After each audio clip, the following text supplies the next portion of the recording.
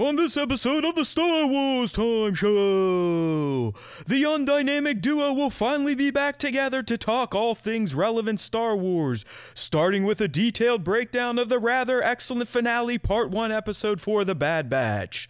They'll then make some bad guesses about the Season 1 finale episode airing this week, and they'll also let you know how they feel about the show getting a second season.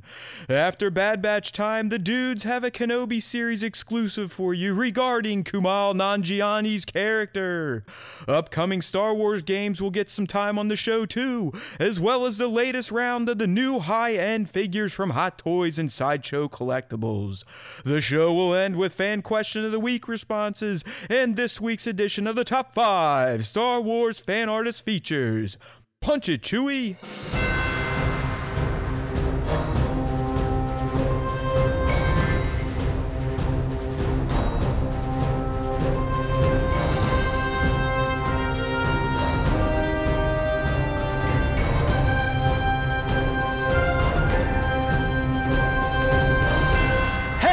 Now, everybody, guess who's back? That's right, it is a Star Wars Time Show, and while I am here and Nick is here, none of you other slackers are here, as we can see in the live stream. I mean, we never give anyone notice when we're doing this shit. We did miss last week because I was kind of out taking some personal time, so I get it. And, you know, our fans in general, they're like us. They're lazy assholes. They don't really, we're not appointment listening or appointment live streaming for many of you, which is fine. And it's usually because of me. I get it. I'm trying my best to become a better broadcaster for those of you that hate my guts and have since left the Star Wars Time Show. But we're back. We're playing to an audience of no one, which is fine. It's kind of like the old days, right, Nick? I mean, yeah. We used to just talk, you and me, and no one would be in the room listening, and that's kind of where we're at right now. Did you tell these assholes on...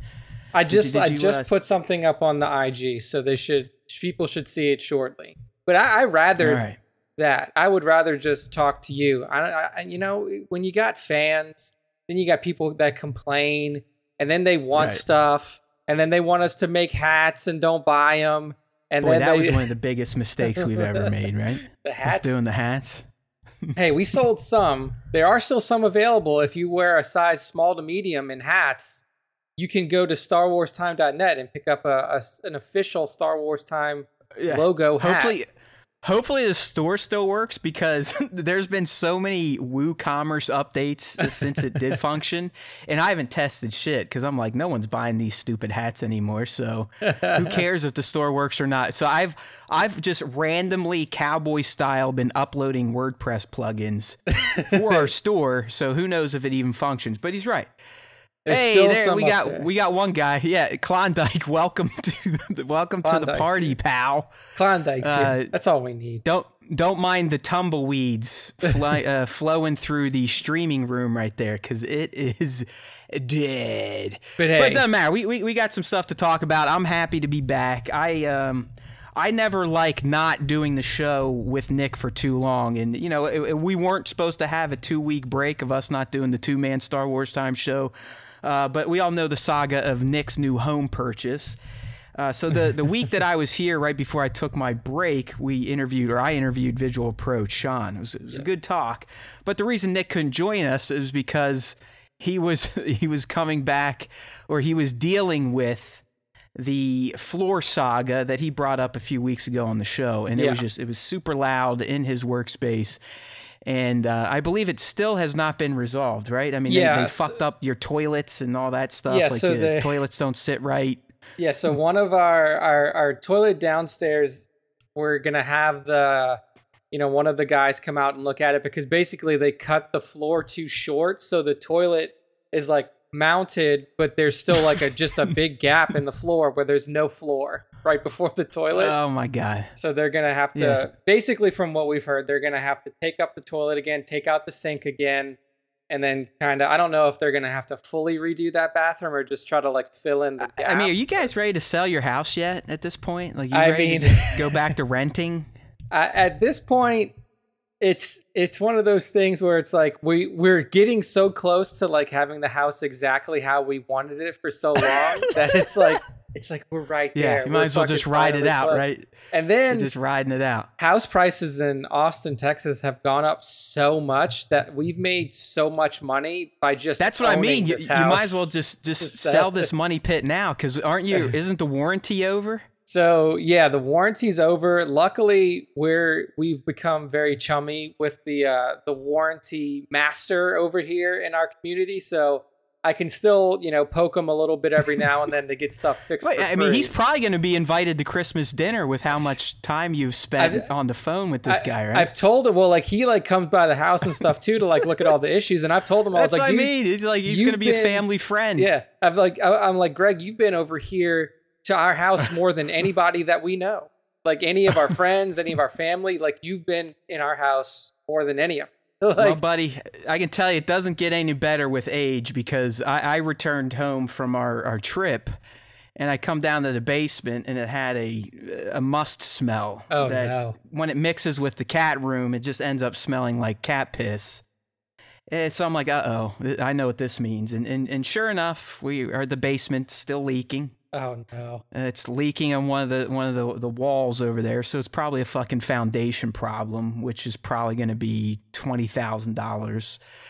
And it's just, dude, it's like I said. I mean, it's just every year I've owned a home, I've had to pay for something or fix something or have my wife fix something, because I'm not really that manly in this house. And I've owned a home since 2009. It's never ending. It's never ending. Now we have to replace the deck, and then she wants a patio and maybe a pool, and the roof is leaking and the basement's leaking. So I hope this last round gets you there, but just to kind of burst your bubble, it never ends. That's what I remember. Home ownership outside of what we're dealing with right now, where people have made some cash if they've decided to sell in this crazy market.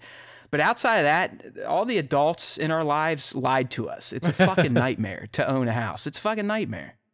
Yeah, that's one thing you told me that has rung true, is that if you once you own a home, just set aside X amount of money every year to pay for all the shit that goes wrong with it. Yeah. Luckily, we haven't had to pay for it yet because we're under warranty, but I can already see that once the warranty is truly over and they stop doing stuff for us for free, then we're it's going to happen. It's like Murphy's Law. As soon as that shit ends or runs out, the huge stuff is going to, one of your fucking main walls will just fall over. You'll just be sitting there and the fucking wall will tip over. Something bad will happen, guaranteed. But yeah, all right. So that's the floor's still going on. But hopefully it won't be much longer until it's all over. I don't mean to laugh, but sometimes you just have to with your saga over this past year. So, and for people, we've all had crazy 2020s and even 2021s, but Nick's starting from the end of 19 has been pretty much nothing but a shit show. Yeah, it's been pretty fucking crazy. Losing jobs you're supposed to get because of COVID. Yeah, just not getting new jobs, dude, not working. Moving in a new house that breaks down every other week. Yeah, it's been wild. And for those of you who don't know, having people in your house for a week straight is the most exhausting thing ever. It sucks. It's not, I'm telling you, man, owning a house outside of the tax shit and the potential to make money blows because of, hey, you got a house, let's come over and hang. You don't want to hang out with people for that long. I don't care if they're friends or family. Yeah. I mean, I had my family here for July 4th, and within 2 days, I'm like, okay, let's stop this shit. All right, I'm pretty sure I have COVID. I need to go into quarantine. Let's stop. Yeah, time for y'all to get the hell out. But yeah, I mean, I'm such a happy person. At least for the last week or so, we've been alone in our home for a while. All of our facilities are functional. They may not be at the optimum level of function, but they're functional. So we've been able to. I mean, as long as you two aren't shitting in a hole or something. Yeah, no, I'm happy to hear that. That's good. We're good. That's good. So, but hey, man, me and Matt are back talking Star Wars. It's like we were saying, it's been 3 weeks since we've had a full on regular Just the Bros show. It's been a while. And I missed it, and that's why I did that little I had to with War Mantle, and I knew it. I knew an episode titled War Mantle was going to require my narcissistic Star Wars OCD takes. And then finale part 1, we'll get into talking about that. That just continued the excellent final run of the Bad Batch. I know some people have been down on the series, but shit. 14, 15, 16 may go down as some of the best animated Star Wars, just everything, design, atmosphere, storytelling, dialogue, music. Yep. But we'll get into that. A few other things I've just been thinking about since I've been gone, Nick. Not fully Star Wars related, really not Star Wars related at all. But I have to say that, and I've been sending this to Nick in our DMs and Slack, and I've seen the special on Netflix or whatnot, but I am thoroughly addicted to Bo Burnham's Inside soundtrack. Dude, I listen to it every day on vacation. It was the vacation. You know how when you go on a vacation, especially to the beach, you typically find like a theme CD or a theme playlist. For me, it was Inside, even though it's probably not the best to play around the 5-year-old because there's some, swearing. There's the Smelling Like Shit song, which was one of her favorites, but she still looks at me like, I mean, Nick, she's starts kindergarten fucking Friday, all right? She's fully formed. Yeah. And she looks at me like little kids do when they hear that stuff, like, this is funny, but I know I probably shouldn't be looking at this, so why are you letting me listen to this, Dad? Like, why are you such a bad influence on me, Dad? Daddy, this is bad words. It's just, it's not, I don't know. I encourage anyone, if you haven't seen the special, watch it. And you're probably going to be watching it going, why the fuck did he tell me to watch this? This is really odd, but I feel like I'm watching something special. And I, at this point in time, I have come to the conclusion that what Bo Burnham did with Inside, it's a masterpiece. Yeah. It is a one-man content creation masterpiece. You watch this guy, you listen to this guy, lose his mind over a year, questioning who he is as a white man, as a comedian, the pandemic stuff, dealing with moms on FaceTime, white women on Instagram. It's fan-fucking-tastic. And it's like right now I'm hearing the song Comedy in my head. Healing the world through comedy. It's just, it's brilliant. I'm going to stop there, go watch it first if you haven't seen it, and then cue up the soundtrack on Spotify or whatever streaming audio platform you subscribe to. Yeah. It's just, you're going to laugh. You're going to sit there and think about what he's saying, because even though I don't want to compare him to like an Adam Sandler comedy singer, but that's, I guess, what Bo does. I never knew who Bo was before Inside. He was like one of the first YouTube stars that went viral for, probably singing slightly mean or racist shit. Yeah, I was going to say, like, family. his old stuff, like, if you only watch Inside, because if you go back, he has a couple other comedy specials on Netflix. Those other ones are a little rough. It's very... Yeah. But Nick, in Inside, I think that's what he is... He's trying to tell us. He's like a white man doing this, and... Can I actually heal the world through comedy? Was I doing the right thing as a white man? Was I part of it? I know some of you get really crazy when we talk about race and stuff. It's like, just grow up, and it's all poignant stuff to listen to. And I don't know. It's a fucking masterpiece, and it's a comedic album. It makes no sense. But if you think about what we all went through during the pandemic, which, by the way, is essentially back in full at this point in time, just in case you've kept your head in the sand like an ostrich, but it's fully fucked. I just read an article today that Nixon, like Shittsville in Austin, I guess like the hospital situation down there is beyond dire. So it's probably a good thing him and Taylor just are staying home right now fixing their house, because otherwise they'd probably get Delta. My fucking brother-in-law got Delta right before I saw him. He's vaccinated from you fuckface selfish cunts out there that won't wear a mask even though you're unvaccinated around vaccinated people. But anyways, Inside, it's crazy. And as Connor's saying in the chat, it's even the special is, that's why I say you got to watch the special first, because you've got to realize that it's one dude in a small home apartment, probably out in LA, Yep. That does everything. Writes the songs, films the scenes, script. It's just brilliant to me. It was. But I've really latched onto the soundtrack, and it's one of my favorite albums of all time. I mean, it's good music, funny lyrics, and sometimes lyrics that will kind of make you think. So there you go. There's Inside. The other thing I want to leave you with before we actually get into Star Wars talk on the Star Wars Time Show is a rather excellent documentary I've been watching on HBO Max called The 100-Foot Wave. And Nick, the only reason I got into this, I don't fucking surf. Sure, I love the ocean. I love swimming in the ocean, all that fun stuff. Yeah. But just when I was on my trip, sitting in a hotel, flicked it on, and just got hooked because it's about a big wave surfer named Grant McNamara or something like that. Okay. And the dude like is surfing 80-foot. It's just fucking mind-boggling to see what these guys do, their philosophies on life, and all that stuff. And I'm hooked. I guess it's a live series right now. I think 4 episodes are in the can, with new ones coming on Sundays or whenever HBO drops their series stuff. So okay, that's kind of what I've been getting into. Not a lot of games these days. I've taken a break from that. Clearly, I've retired from toy photography.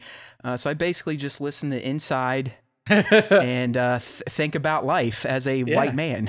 Speculative time for Matt. Yeah, I mean, I will definitely. Connor's got another one. The internet song. That's Welcome to the Internet. Welcome. I mean, like all like. White Woman's Instagram is another fucking bop. I love that song. Woman's.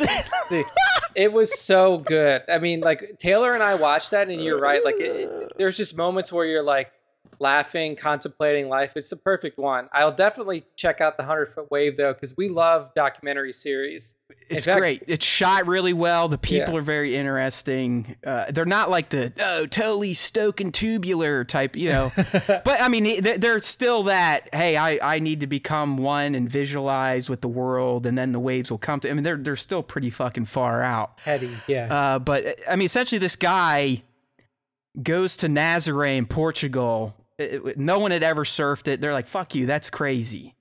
And he starts surfing it and then proves to everyone, all the big wave surfers, like, no, this is it. This is where you're going to get the biggest waves in the world. Yeah. And I don't know, it's just been very interesting. So there's a cocaine one too on Netflix. Check it out. Cocaine Cowboys. Right. New documentary series, 6 episodes. It's just been nice watching shows again and actually watching them, because I've become such a multitasker, an entertainment multitasker, a multimedia multitasker. I'm sure you're the same way, where you're like, oh, I want to watch a show, but I'm still going to fuck off on my phone and maybe play some games or check the news. So you're not really dedicating yourself to either medium, right? Yeah, exactly. I do it all the time at night. I'll throw on like a random old Star Trek TV show, and I just kind of sit there and I'll play my Galaxy Heroes rounds. And I don't really get anything out of the show because I'm not paying attention. I don't really get much out of the game because it feels like a job.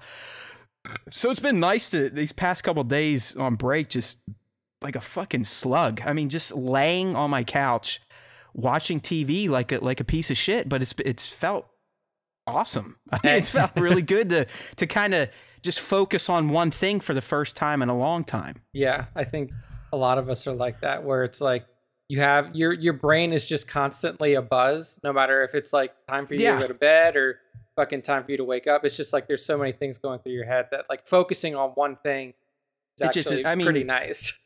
I love smartphones, but I fucking hate them due to what they've turned me into and humans in general. It's ruined life. Yeah. It's ruined life. Like, I'll even find myself around my kid who's going back to daycare. So this is an emotional week for me. Our last week together.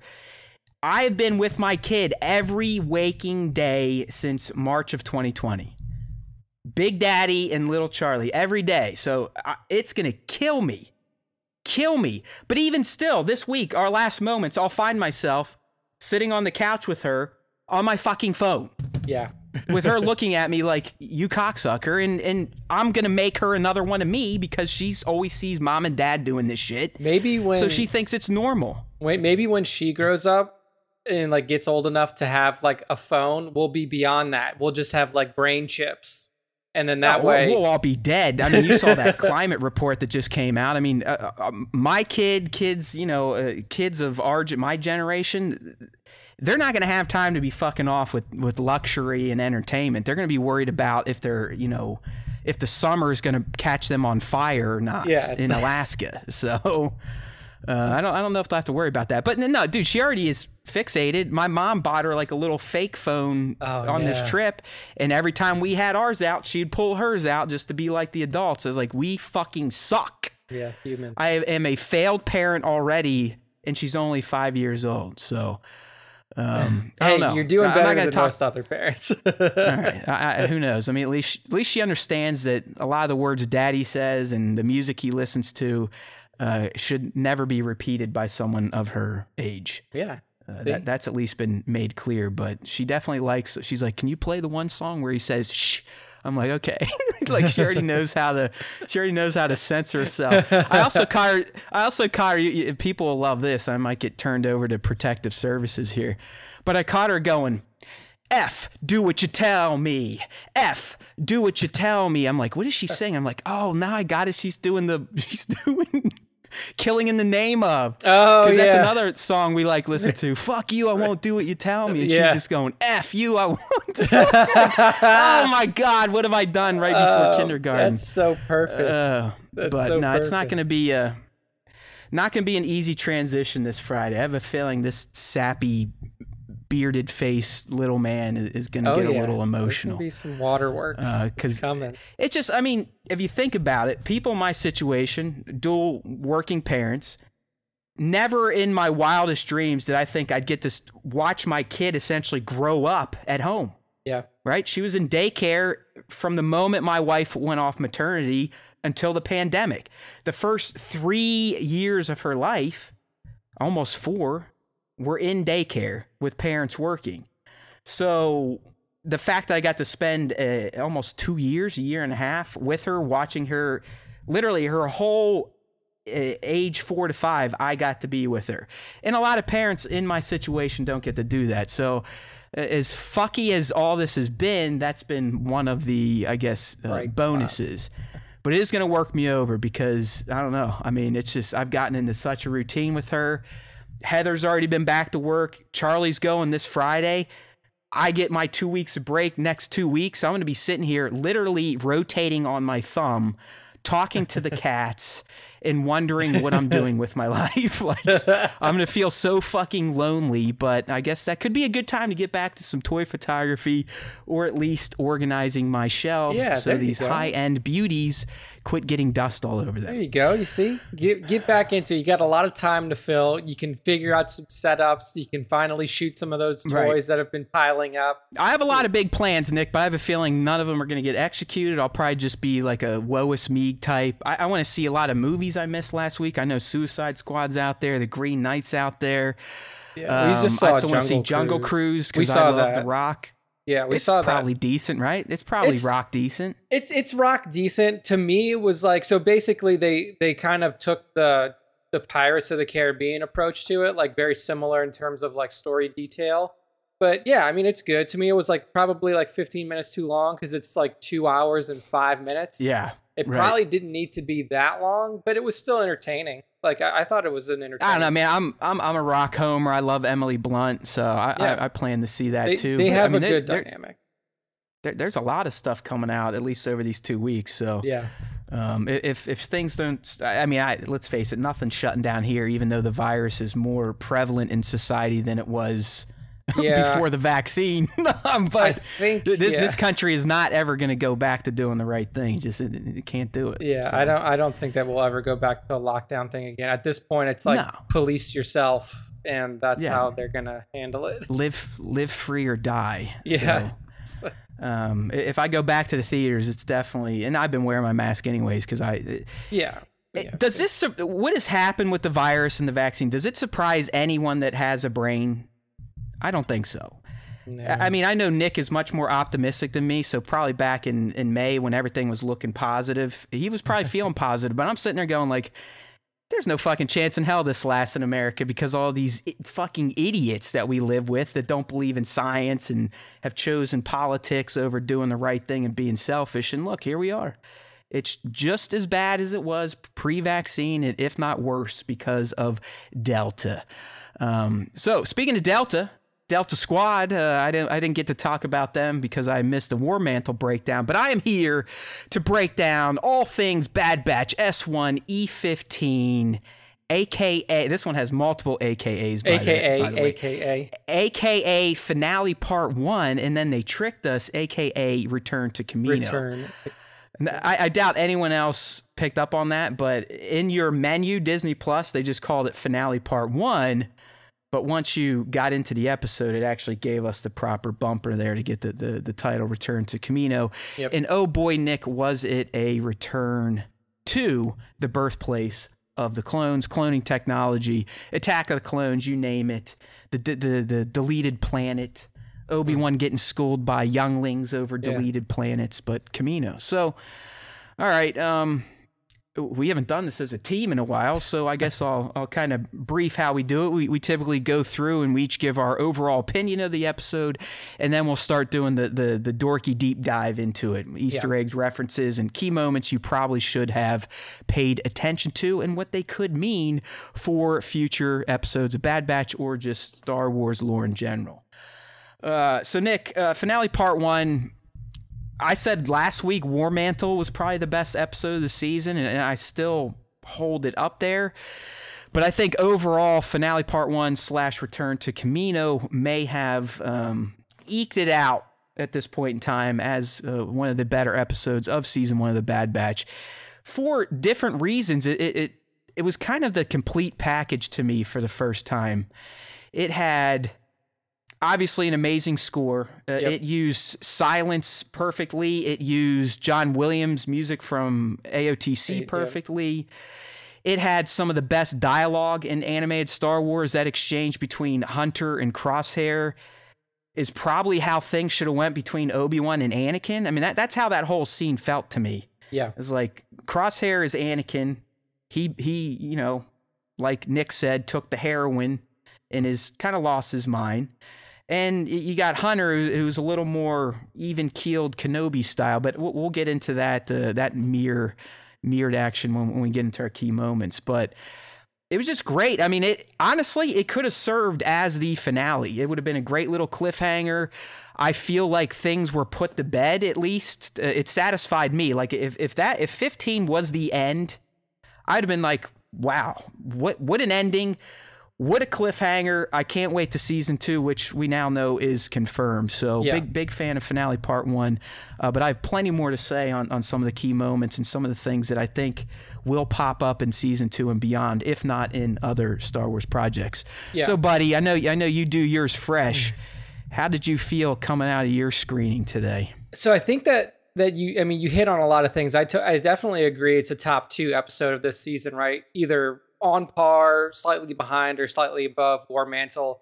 But it does feel like this could have been just like the end of the series, because it answered so many questions in a part 1 of a finale. Like, usually you don't feel like this fulfilled in terms of like, okay, I know where we're sitting until the last episode's over. So it's going to be very interesting to see what they do next, because the next one is the last one for a year. And like you said, you watched this one and you were like, okay, cool. I'm good until 2022. Totally. And they jammed so much in there. I mean, like, even in the Easter egg reference stuff, like you were talking about, but also in like the story progression. Because one of the big questions that always comes up is like, Kamino, why does nobody ever talk about Kamino, blah, blah, blah. And like for like hardcore fans, you figured that something like this happened, but like seeing it happen was really awesome. And then, you know, the ultimate moment, like that question that's been burning in the back of our head, or that moment that's been burning in the back of our head since Crosshair initially left the batch, finally happened, and it turned it on its head. Like, you had like the twist that came in that moment.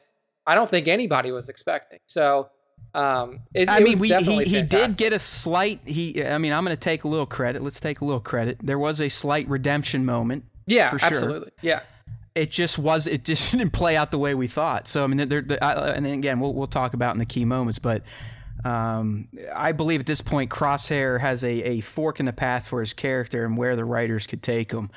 It's either sticking with he'll ultimately redeem through sacrifice, or through working with his team again, they're going to try to recondition him, kind of like Luke had to do with Vader. Yeah. But we'll see. I mean, again, we still have 22 minutes of content left. I mean, Crosshair could be dead at the end of season 1 still. We don't know. So that's kind of what I was saying earlier. Like, part 1 could have been the true season finale, and I think we all would have been happy. But there's still more story to tell. So while we can speculate and predict like we usually do, we still have a little more content that could obviously torpedo any of our predictions from today. But it was good stuff. As Nick was saying with Tipocoa City, I mean, there's no clear sign that the Empire has moved on from cloning to conscription when they blow at the fucking smithereens. I mean, that was the cloning facility. That's it. They're done with it. I mean, I think that was my favorite part of this episode, was just how hard they just threw it in our face. Like, hey, people, guess what? The fucking Clone Wars are over. We are fully into the Empire era now. Boom. It's done. I mean, and that's what this episode was to me. It was a hard turn of the page. Like, that is it, the true, and I said it in my video breakdown, which I'd love for people to check out on YouTube. Find us on YouTube, Star Wars Time Show. But it's like, this was the true end of the Clone Wars era. It was over at the end of finale part 1. We are now truly going to start branching off into uncharted young Empire territory. And it was beautifully done. And it was that last montage at the end, right, where they just showed almost in silence the flashes of the Camino, like where the tubes were for the babies in the mess hall, all the scenes that were so bustling and populated in AOTC and in the first episode of this show itself, just desolate, gone. And it made you feel like this is it. This is the end of an era of Star Wars that a lot of fans fucking love. And it's now fully moved into the beginnings of the original trilogy era. So just a beautiful episode. So let's go through some of the eggs and references to see if we caught any that you did not. I mean, the first one was right in your ears, as I like to say. The music was perfect. I mean, it was the straight up same score they used when Kenobi showed up on Camino for the first time. And it was kind of it was foreshadowing, right? Like, I mean, it was just eerie. The whole episode felt eerie from the get-go. I mean, we were already on edge. We knew Hunter was captured, what was going to happen, blah, blah, blah. But I loved getting that call back to AOTC. Yeah. This one I put as an egg reference, but I also want to talk about what this could mean for Nala Se moving forward. But we got to see the lab where Omega, Boba Fett, and Clone Force 99 were created. It was a special lab underwater that only Nala Se could access. So she is way more key than many people have probably thought. I mean, throughout the first season, I've been kind of highlighting her like, look, she's not like Tan We. She's not like Lama Su. Blah, blah, blah. Rampart wanted her. Tarkin even said, oh, hey, we got her good. So, I mean, this confirms that the Empire got their cloning tech for Palpatine, for whatever's happening in The Mandalorian, from the Kaminoans, directly from Nala Se. So I think that we can... What I thought about this moment, too, was interesting is the way, like, you actually screenshot the words, too, on StarWarsTime.net, if you look at the breakdown. Your mutations were enhanced here. It's not that, right. Like, so basically what I take that as is, okay, you had this, the cloning facility was going as usual. They had these defective clones, and it probably happens relatively often. But instead of discarding them, like Nala Se took those clones in particular to her lab and gave them superpowers. Yeah, basically turned them into super soldiers. And I thought that was super interesting that she would be so selective about like not just taking all of the clones that had some sort of issue, like picking them in particular and enhancing their mutations, not trying to fix them. Right. Like she actually just turned them into like these hyper focused, hyper saturated, mutated clones. I think it was a great scene to, it was a cool reference. I love the lore. It was nice to see this is where it all happened. This is where baby Boba was born. Oh, I could see Jango holding them there, saying, "Oh, look at you! I can't wait to put a little helmet on your head." But I think no one should be sleeping on Nala Se at this point in time. I don't think she's gone from the show. In fact, at the end of this episode, like I said, Tarkin and Rampart make sure to, yep, we got her. We got all the secrets. We know how. We'll be able to clone, essentially. Yeah. So that's just a nod to future Star Wars and Snoke and all that shit. It came from Nala Se. I think we can say that definitively at this point in time. The Empire's cloning technology and Palpatine's use of it came from Nala Se and the Kaminoans, and we see how they got it. They fucking kidnapped her and then blew up her city. So I don't think Nala Se's gone. I mean, she could definitely play some alternate roles in this narrative. There's a good chance she's still trying to help Omega, even being a prisoner of the Empire. Yeah. But this room, again, like I said, it was a nice little lore nugget, if not some foreshadowing for what Nala Se could be doing for the Empire. We went back to the training room. So literally full circle for this series itself, because we started episode 1 in the training room when Tarkin was testing him. And again, it was used here as part of Crosshair's ruse to try and talk the Bad Batch into becoming Imperial henchmen, essentially. So yeah, I threw it in there just because this episode was light on eggs and references anyways. But this was a kind of good one, and I don't know if people picked up on it, but I saw the discs around the room, and it was like right when Wrecker realized it, I was like, oh shit. Yeah. I remember these things because we saw him use these in the final season of the Clone Wars when he takes out what seems like a battalion of B-1s in a hallway after he strategically placed these bolt reflection discs. So that was kind of a nice little reference to his skills and some of the tech that Crosshair used before he went Walter White on everybody. Yeah. And the best one, the most clear egg reference, we get our boy Tarkin dropping his favorite line, "You may fire when ready." Okay. So before we move on, did you, the droids, I looked at those and the first thing I thought was those are proto Dark Troopers. Because the reason I didn't cover those, Nick, they actually used them in the first episode. Okay. So we... Did we mention that? We might have mentioned that. Yeah, no, yeah. We definitely mentioned it, so you should probably stop hitting your CBD at night so much. I was wondering, because I was like, man. Yeah, I was like, geez. I guess it's been 15 weeks and my brain deletes things after 3 days. So it's been filed to the recycle bin, so no worries there. But okay. The episode really wasn't heavy on eggs and references. No. I think they were meaningful. I mean, obviously the Tarkin one was the fan service, if you will. It's always good to listen to that guy deliver a line that is intended to murder at least a few people. Yeah. And I mean, at this point, has the Empire essentially committed genocide on the Kaminoans? I mean, where'd they take them all? Probably to like a slave camp. I don't know what good they would be in a slave camp because they're not like workers. They're fucking like scientists. They're like scientists. Yeah. And if you don't want that kind of like science out there, then I imagine that they just completely like wipe them out. They're probably all dead. Wipe them out. Yeah. Yeah. I mean, we knew they took out Lama Su, and Tom Wee got taken out by Fennec, so all the other ones were ancillary anyways. They probably just dumped them into the ocean. Yeah, they're gone, so... all right, so moving into some of the key moments that you may have missed or that could have impact on the show down the line, or just Star Wars in general. I appreciated getting that scene early on between, I think, ESO2, Elite Squad Trooper 2, and Rampart, where she's like, listen, man, I don't fucking trust Crosshair or any of these fucking clones anymore. So you could even, you were starting to see that the conscripted soldiers were starting to become uncomfortable around the clone soldiers. Yeah. Another reason probably why they get wiped out.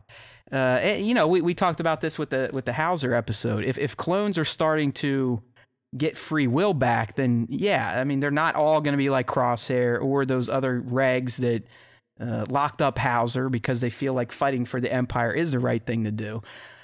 So you could tell the conscripted soldiers, Rampart, they had enough. They're like, all right, we gave this a year or whatever. I mean, what do you think? How much time do you think passed at this point, Nick, from episode 1 to 15?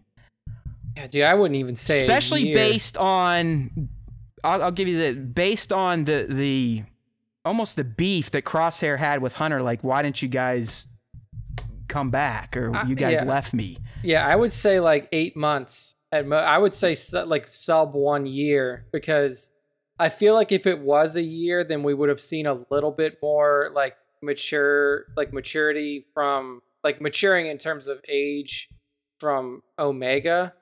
And okay. I feel like, so like I would say like 6 to 8 months max. And I mean, it's just because it's hard to track time, especially in the episodes where they're dealing with Sid. You don't know how much downtime you have between each one. But I would say sub 1 year. But yeah, I mean, the fact that like never did I think that like Crosshair would hold a grudge against them for like not coming back for him. You know? And that's really the next key moment. I was kind of surprised that he felt betrayed. I mean, at this point in time, I thought he was like Dr. Death. You know, he didn't give a fuck. He was Darth Vader. Like there was no clone humanity left in his head. Yeah. He was a machine. He was just ready to kill. But I mean, there were multiple exchanges in this episode between he and Hunter where he's like, bro, you left me. You guys fucking betrayed me, essentially. Yeah. Like, you guys are the ones that broke the directive. Like, you never came back for me. It's an interesting perspective, because like it goes back to the, you know, the George Lucas mantra of point of view. Like, he's always talked about in Star Wars that everything that you look at, every interaction that happens in the movies or the shows is different depending on whose point of view you're looking at it from. So like us seeing everything happen so far through the lens of the Bad Batch, like through mainly the lens of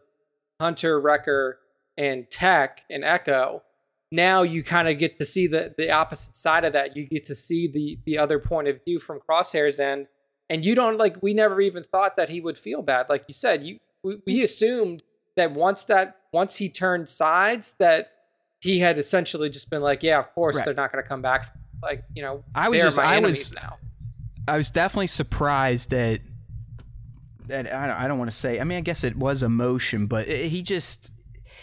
In this episode, he became Anakin to me, that type of character, right? Always kind of had a dark side to him, but was on the side of good. Mm-hmm. But then, you know, Crosshair, he was not happy with their decision to not kill Caleb Dume. Yeah. Even before they tweaked his chip. But you know, like Anakin, he kind of embraced that darker side once they tweaked him. Now we learned that, you know, he's just fucking crazy anyways. Yeah, he's. But he's trying to like relate to these guys, and that was the next key moment where Crosshair, and again the exchange in the training room reminded me of the exchange on the landing platform of Mustafar. Yeah, where they're both, as Nick said, explaining their point of view, and we know Hunter's right, but Crosshair 100% believes in what he's saying, just like Anakin did to Padme. Like, listen.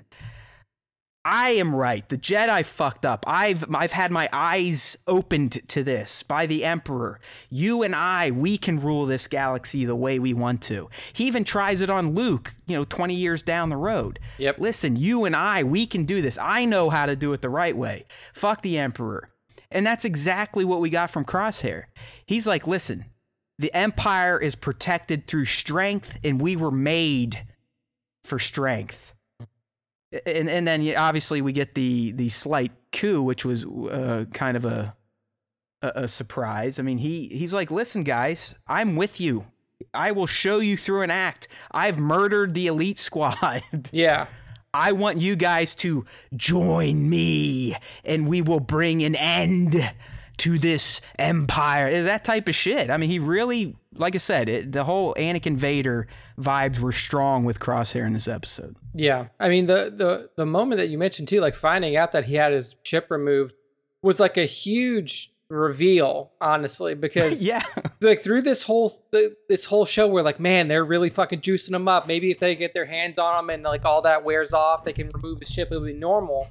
But like you find out that his chip was actually removed, and that like he actually just believes this shit. Like he just believes that what he's doing with the Empire is the right thing to do, and it completely changes your perspective on that character. And like you said, now that he's captured, it's going to take a lot of work to get him to a point to where they're like, dude, like a lot of therapy sessions are going to have to happen with Crosshair, or something, because it's not easy now. It's not just like, oop, cut it out, pull it out. All right, done.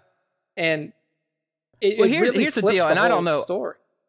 I know you watch these right before here, so I don't know if you can remember how you felt, but watching this episode and listening to all of his grievances, if you will, against Hunter and the Batch, there was a part of me I was like, I think we may find out that his chip is fucked up or something. Like he does not, even those emotions of like, why'd you leave me? It's like that didn't seem like a clone who had his chip juiced up to be a murder machine. You know what I mean?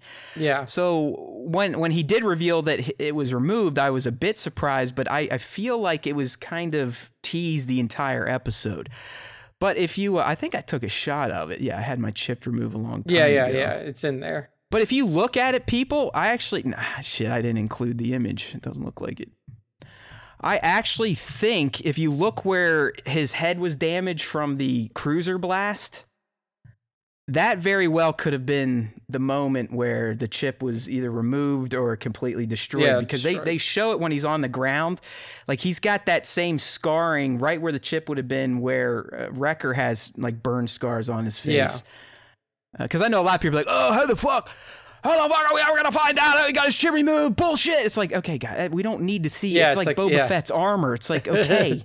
Him just telling us that it's gone is probably fine, but if you look at the signs they give you, the fact that he took direct trauma to the head and had to have a Dengar wrap for a little bit, you could argue that's probably when the chip had to be removed or was just fucking destroyed. Yeah. Or jacked. So, but no, it was, I mean, Crosshair became a super dynamic character out of nowhere. I mean, to me, he was like a robot.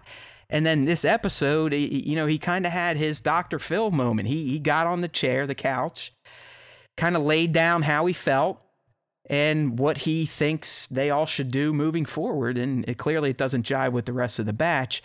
But it was a shining dark moment for Crosshair. It really made him more of a dynamic character than just the evil bad guy of season 1. Yeah, I mean it does. Crosshair has become a villain almost unlike a lot that we've seen in Star Wars. Like usually there's like a very clear line between like this guy is a bad guy and this guy is a good guy. I mean, you kind of had that middle ground with, like you mentioned, with Anakin and Rox and that's why I keep going back to it, Nick. It's just, but everybody else is like, it's really like Anakin's the only one who's in the middle, and then Ben Solo is the only one that was in the middle in the sequel trilogy. Right. Everybody else is like bad, good, and that was it. Like exactly.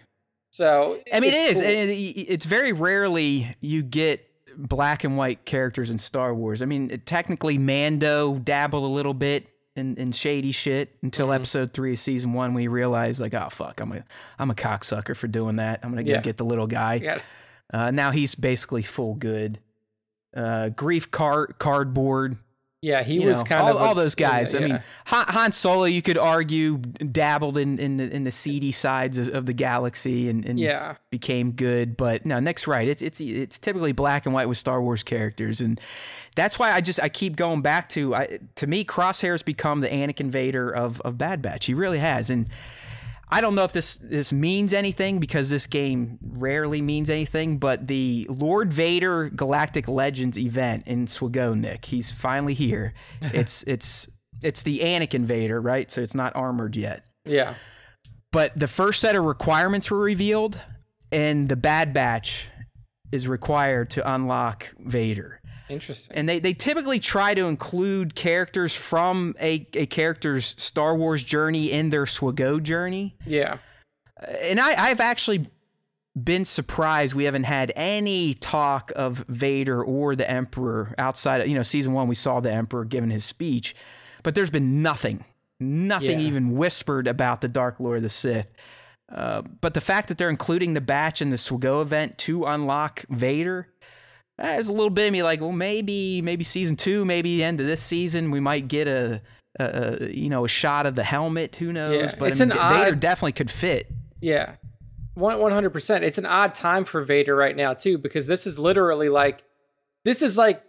happening a month after they fucking snap the armor on his body. And he's probably not in a position yet to where he can like be the force in the galaxy that No, I mean, especially if you go back to recent Vader comics, Nick, where it literally picks up right after he gets the armor, and he's fucked up. He's weak. Yeah. Palpatine sends him off to get his lightsaber. He's like, "You're a pussy. Quit thinking about Padme. You're broken. You suck. I hate you." The same shit that Palpatine always does to him. But yeah, I don't know. I mean, in terms of Crosshair, I'll save this for the next point. The cloning tech, we've talked about this. I mean, I think Nala Se will probably pop up in the series again, if not in finale part 2. There's a good chance she may be responsible for how the Bad Batch and Omega get off of the blown up Tipoca City. Mm-hmm. You never know. Maybe Fennec will come in and save the day. Maybe Boba Fett will come in and save the day. But the whole thing with Nala Se, the cloning tech, and the Empire, I love that we kind of got that ironed out and how they came in possession of this stuff. And it was very Imperial. They just fucking stole it. Yeah. They came in, they played nice guys, when Tarkin was here. Hey, yeah, we'll give the clones a chance, but money, blah, blah. They never cared about money. This was a ruse from the get-go by the Empire. They knew in the end this is ultimately what they were going to do. They were going to fucking eliminate the Kaminoans so clones could never be made again to use against them. And they were going to steal the tech to use for their own purposes, which, we know at least canon-wise led to the Snoke clone of Palpatine, the zombie body of Palpatine, and whatever the fuck we saw in The Mandalorian Season 2. This is all directly from Nala Se being abducted by Rampart and the Imperials in Bad Batch. And that's why this show, to me, I think, is a winner. It might not have, killer content every week, but getting these major moments fleshed in during this period of mostly uncovered Star Wars material or timelines, it's fantastic. I love this stupid shit like this. Yeah. I mean, most people probably are like, fucking, they got cloning tech, just blow it up. That type of shit, like that rah-rah cowboy approach to Star Wars, like guns and lightsabers, testosterone. I like a throwaway scene like this where Tarkin and Rampart confirm that they are now in possession of cloning technology, because we know what that turns into down the road. And I don't know, I'm a dork like that. I like that lore stuff. Yeah, I mean, you need it now that season 2 is confirmed. Like, you need to have those moments in there, because if you don't, then you're not building the world. You're not building the lore. Right. You're not tying loose ends up. You're not connecting pieces to other series. Like, having stuff like that is really is necessary to building the type of universe that Star Wars is and has been for the last, probably close to the last 20 years after the release of. I mean, we've seen it now, Nick. We've seen it in season 1. The whole time we're like, are they going to do season 2? Blah, blah, blah, blah, blah. But now we know season 2 is a thing. If you look back at season 1, think about all the setup they've now done for this franchise. Oh yeah. You've got them linked in with Hera. You've got them linked in with Sid. You've got them. They're linked in with the bounty hunters, Fennec, Cad. Saw Gerrera, good chance. Saw Gerrera. I mean, Nala Se. There's so many little links that have been made. Captain Rex and his rebels. Gregor. It's really, and this shouldn't surprise anyone, the first season of most shows, it's kind of a trial to see if it's even going to stick, right? Because a lot of shows typically are made and they stick around based on ratings. I know that's changed in the streaming era, but first seasons are also meant to kind of play around with potential narratives that they are going to extend throughout the life of the show.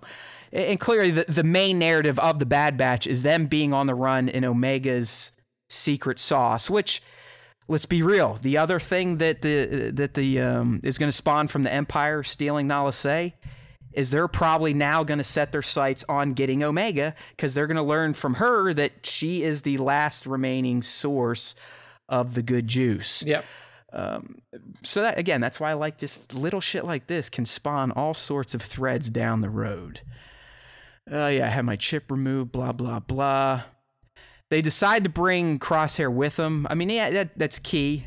I don't think it surprised anyone. I mean, I didn't think Hunter was going to sit there and actually blast him and then stab him in the throat. He's the Kenobi type. It's just like Kenobi, for the most part, even all the way to the fucking high ground, was still trying to reason with a madman. He's like, dude, come on. I mean, it's over. If you jump at me one swipe and you're a stump.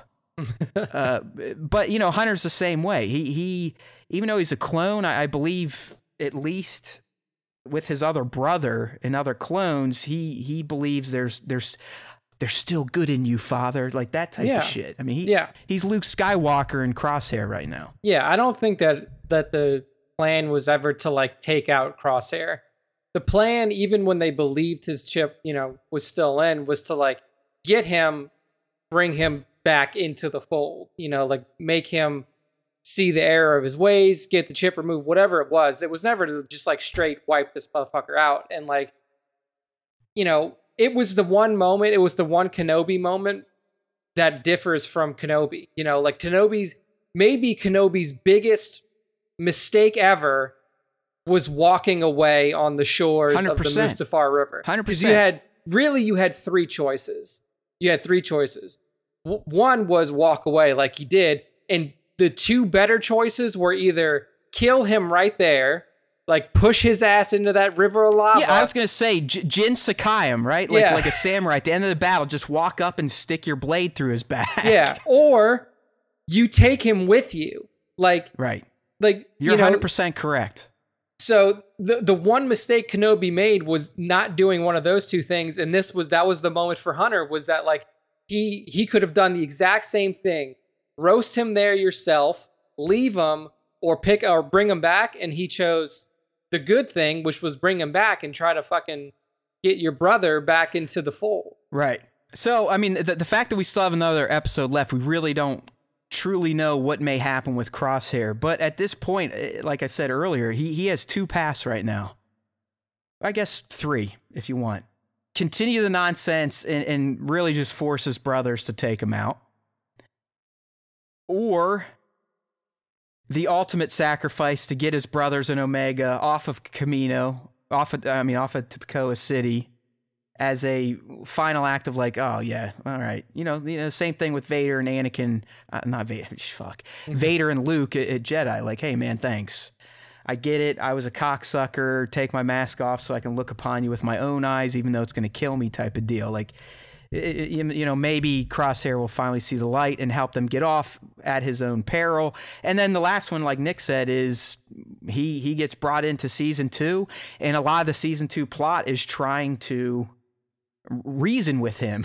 I don't know how they're going to do it, because like I said, he's very non-armor Vader at this point. Like he is dealing in absolutes, as Kenobi says.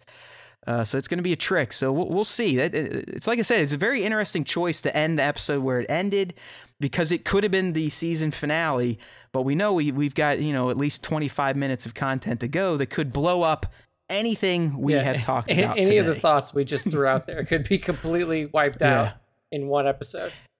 And then final, I touched on it earlier, but this could be some of the greatest, I don't know, cinematography, can you say that for an animated series? I guess you can. There's still camera work, yeah. But those final moments when you know that Rampart is about to blow the facility up and it's completely empty, and like I said, it's almost like they're reminding you of what this place used to be and now what it is, and they're saying, hey, dummies, this is the end of an era. Mm-hmm. The Clone Wars are truly over at the end of this episode. But just the montage and the really low-key kind of dark music, seeing all these rooms that we saw filled with clones and Kaminoans, and in Attack of the Clones and in Bad Batch and in Clone Wars for that matter, it was beautiful. I mean, it's like, are we watching a fucking movie here, or is this a cartoon? So I really appreciated the team's work just on the design and the production of this episode, let alone the content and the great dialogue we got. Yeah. But this is it. There it is. Exploding Toccoa City. It is gone. Like I said, that is, if you haven't figured it out at this point, the clone era is over. The Empire has ensured that no clones will ever be made again unless they are making them. Yeah, it's been pretty fucking wild. So, yeah, this was the tipping point. Now we're, like you said in the beginning of the breakdown, like we are officially in, nascent Empire stage. Like this is... Yep. We should start seeing stormtroopers left and right now. Yep.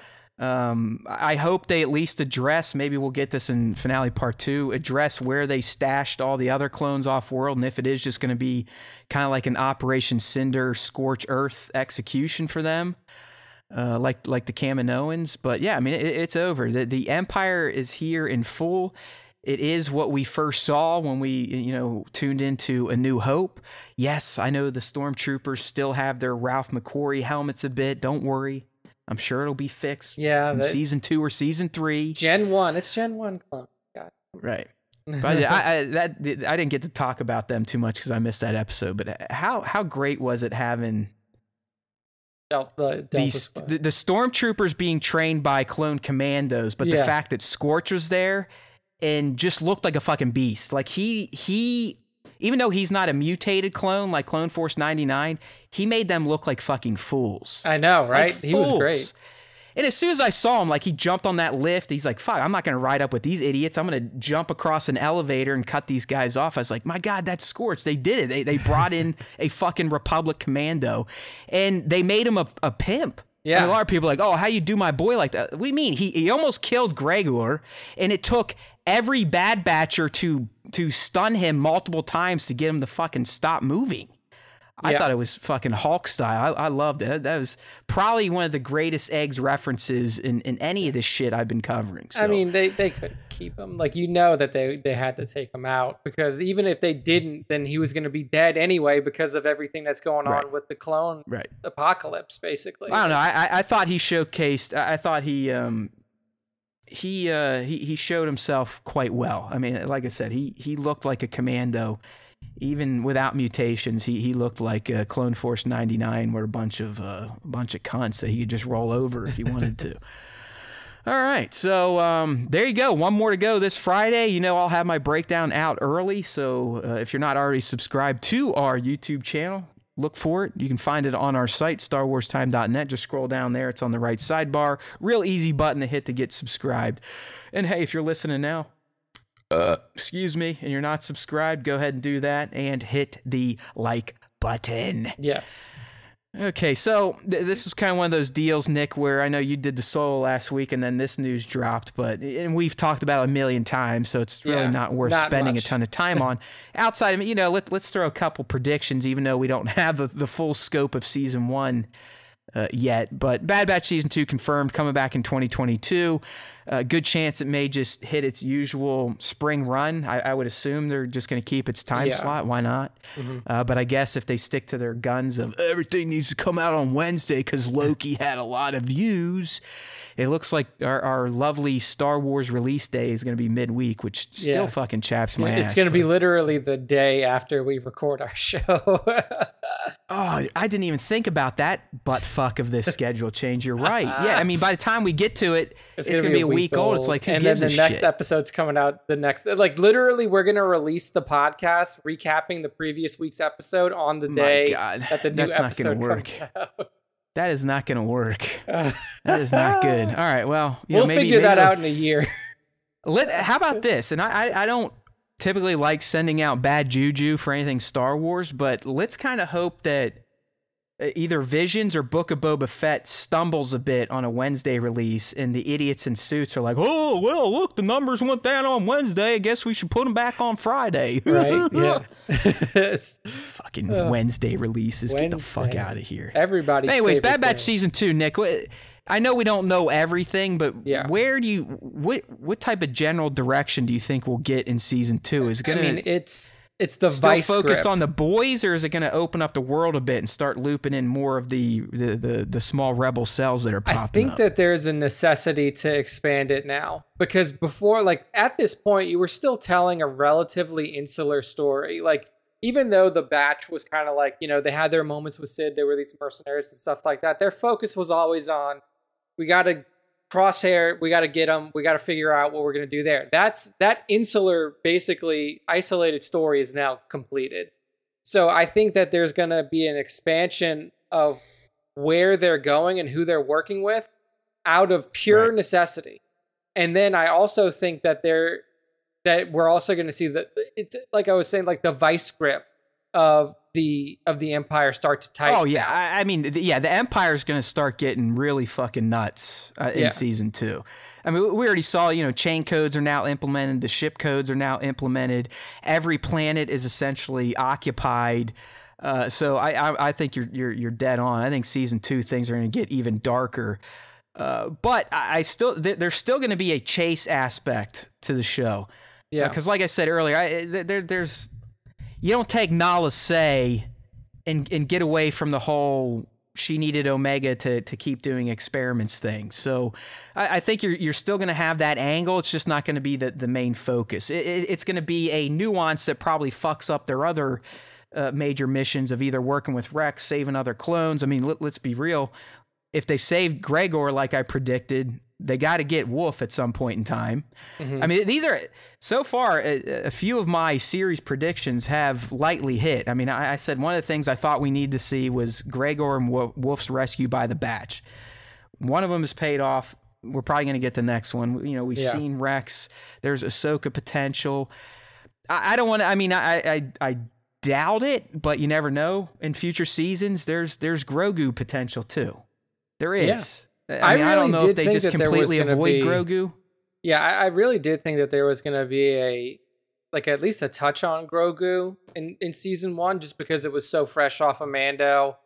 And you still have that open question. Like that question still lingers. Like, how does he, as a literal child in a bassinet, make it out of what the fuck happened with Order 66? And they're prime candidates to be the rescuers. They really are, because they're people that we know don't make it into our stuff. Okay, I mean, they're gone unless Favreau and Filoni have some crazy plans to live action them into like the Rangers or some shit. But I don't think so. I think these guys will have self-contained, and they'll probably all be dead by the time the series is over.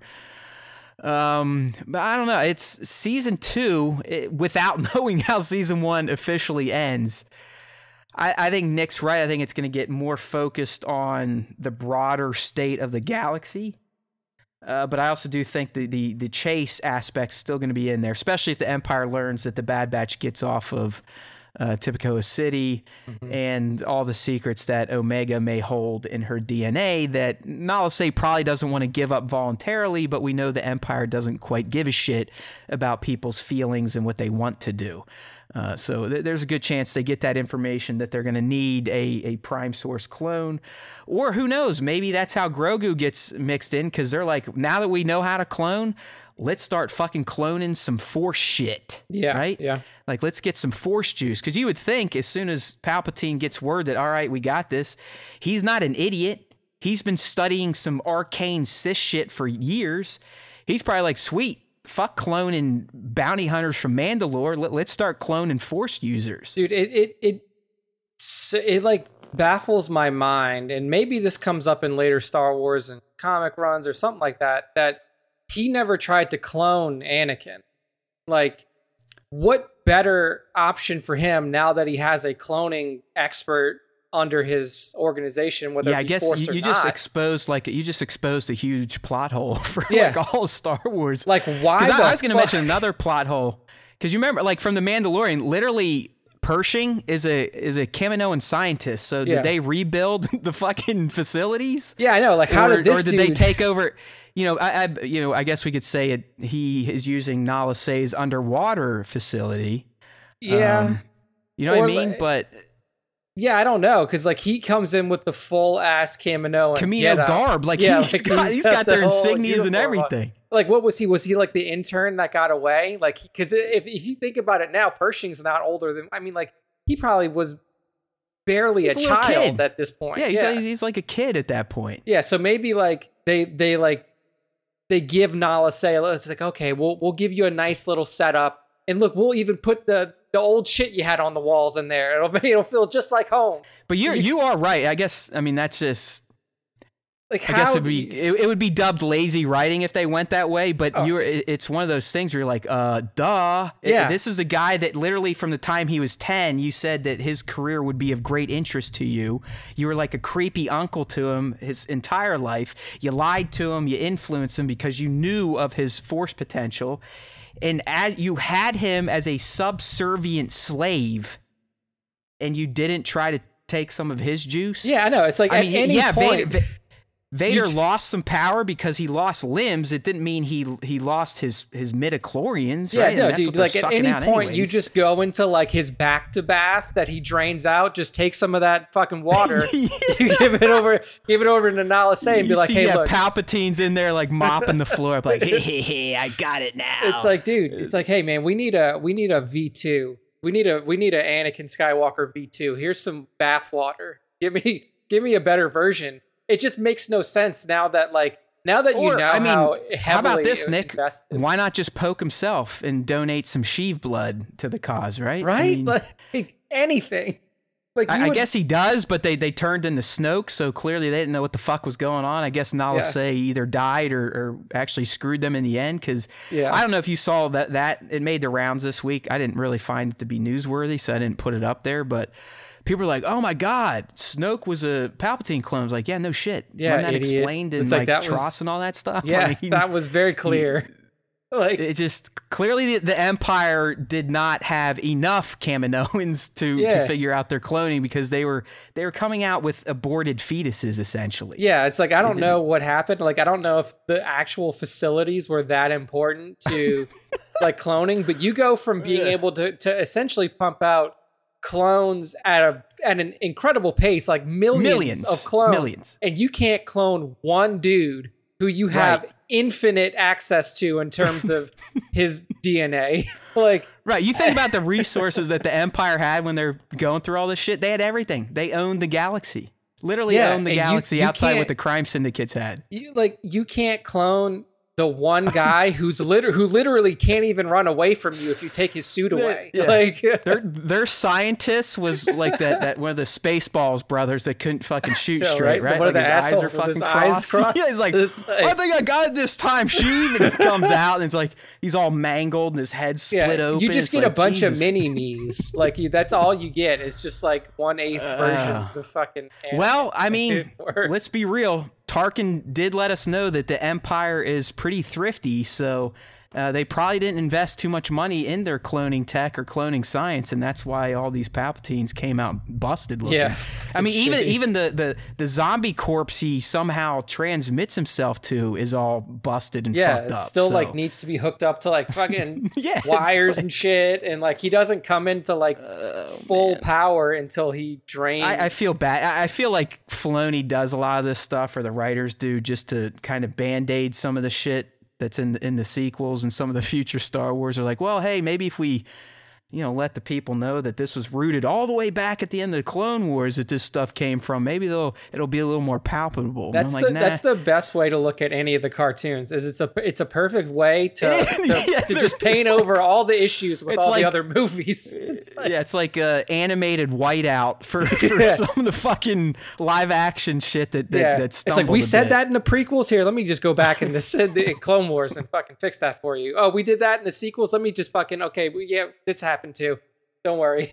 Like, it makes sense. I'll tell you what, though, I did my birthday was a couple weeks ago, and I chose to watch Phantom Menace outside. That was my pick, and I do enjoy the prequels more now than I ever have before. And I don't know. I guess I'm at peace with all the shit that was mangled. At least in my mind, I thought it was mangled, but it is because of these between Clone Wars, Rebels, and Bad Batch. Now it's like it's made all that pre-OT stuff almost excellent. Right? The animated stuff is excellent, but it's like putting lipstick on a pig and it actually making the pig look good. Right? Yeah, I know, right? It's not just like a touch up. It actually makes it all fucking work, which was really impressive. I'm sorry to those in the South that think pigs may look good. I don't want to offend you. Yeah. All right. So yeah, I mean, I guess let's try to do this again once we have the full scope of what season 1's going to leave us with. But right now, I think our two very broad predictions for season 2 of a more galaxy-spanning adventure, kind of setting up how the Rebel cells started to begin and the Bad Batch involvement. We'll probably see a wolf rescue, Grogu out there, that's kind of the pie in the sky shit. But also, I think there's still going to be some of the chase aspect in there because of Omega and her importance to at least Nala Se's vision of cloning. Yeah.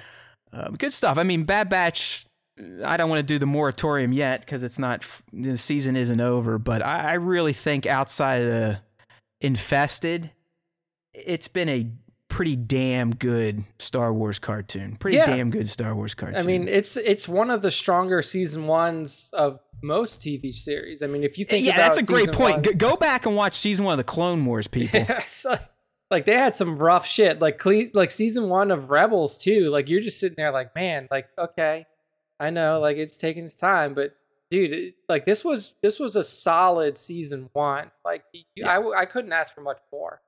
And I do. I think they did a lot of setup without it being in our face. Like a lot of stuff. Hauser is not done on the Bad Batch. Hare is not done. The Syndulas, Saul, like Nick said. I mean, all that stuff. That Senator probably was another, we might see him again down the road that they saved. So it really does look like season 1 was, as they usually are, outside of just like, hey, keep us, sign us for another year. It was all set up for future seasons, kind of getting all those pokers into the fire, letting them burn a bit, and then, season 2, season 3, pull them back out again. So people like Nick and myself are like, holy shit, you see that? They finally, they went back and they showed us that guy from season 1. Oh my God. And people are like, get a fucking life, right? So, yeah. All right. Good time, Bad Batch. We enjoy you here at the SWTS. Indeed we do. All right, so your friends here at the SWTS got themselves a little exclusive last week that I thought was kind of cool, but the internet didn't. Got me banned from Star Wars Reddit. Yep. Yeah, we just, I'm telling you right now, we have a fucking stink on us that cannot be shaken. It's like even the bots know when we're coming and know to ban us from shit or not promote our leaks, this, that, and the other thing. Because as Nick said, if you heard him, this story, which we got from our source here, and you can see who the source is. He wants in on this too. SW Props, he's our boy. But we got word, or at least a general idea of who Kumail Nanjiani is playing in Obi-Wan Kenobi, the series. We've seen shit blow up on Reddit that is way less juicy than that. And there isn't even, I'm not going to say there's a ton of juice here. It's not like we got a character name or anything. We got a clear indication of his faction, of his allegiances, which for people like me, that's still a decent little nugget to speculate on.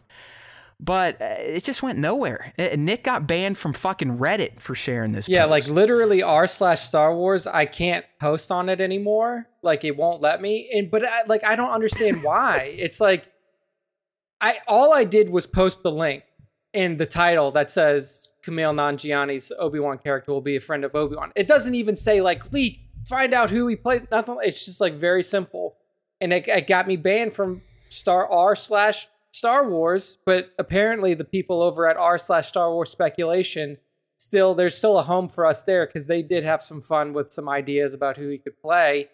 And I did not get banned from there. I still can't post on Star Wars Leaks because this should have went to Leaks, but Nick gets botted there. It's like an auto bot swat. I mean, he doesn't get banned. It just essentially the post is rejected automatically. Yeah, it's just immediately deleted. It can't even make it to a moderator. It just gets fucking killed by the bots. Yeah.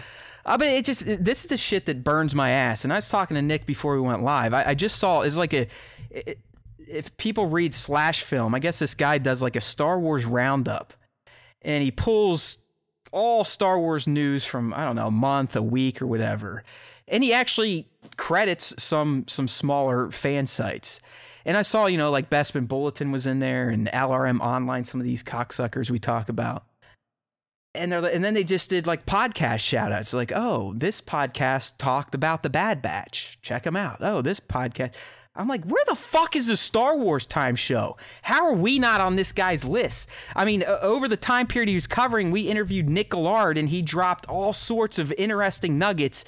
And you got these podcasts getting featured of idiots sitting around happy Star Wars, like, oh, I love Star Wars. Do you love Star? Oh, I love it too. We all love Star Wars. Yay! It's that shit that like drives me nuts. People that have listened to other Star Wars shows, you know what I'm talking about. They all sit around. They all sound like a bunch of fucking nerds, like dorks. I'm a dork. I'm a geek. I get it. But I can put a mask on and trick people. I can function in society. I don't know. I should shut up because this is why people hate me, because I yell. But it's just like, where is the love? We get good content. Yeah. All you idiots that listen to us every week say you love us and we're entertaining. Why don't these other people know? I think there's a conspiracy at this point in time, Nick. I think they are colluding against us because of all the poo I have flung at the assholes that get credit when we don't. Yeah, I mean, I think it's an inside job at this point. It's kind of hard to figure out why this relatively innocuous story just like would get me banned from like the official Star Wars Reddit. It's like, and other sites on Leak, they're like, Ezra's last name is going to be Bridger. Yeah. And it gets like fucking 5,000 upvotes and it's front page. It's like, okay, all right. So anyways, that's enough of my woe is me bullshit, but it frustrates the hell out of me because I believe we do a decent show. Nick thinks we do a decent show. And even some of you people, unless you're blowing smoke up our asses, which knowing some of you, I doubt you are, say we do a good show. So if that's the case, what the fuck's the problem? And that's why I really believe that we just suck and we probably should quit. There's a cabal. It would save me a lot. It would save me a lot of heartache. That like we never got included in somehow. So I don't know. It definitely there is collusion amongst channels and slightly larger platforms. I know that for a fact. But Nick, before we get into this story, I would like to talk about something real quick. Okay. Yes. Before we get into this exclusive from your boys at SWTS, courtesy of our buddy at SW Props. All right. Attention, listeners across the galaxy, all the way from Australia to Houston. Do we have a pube problem? If so, our friends at Manscaped have cleared you for takeoff with their 4th generation and brand new Lawnmower 4.0. Kick your pubes to the next planet with the Performance Package 4.0. The orbits in your pants will feel like you're in zero gravity when you use the best tools for the job from the leaders in male grooming.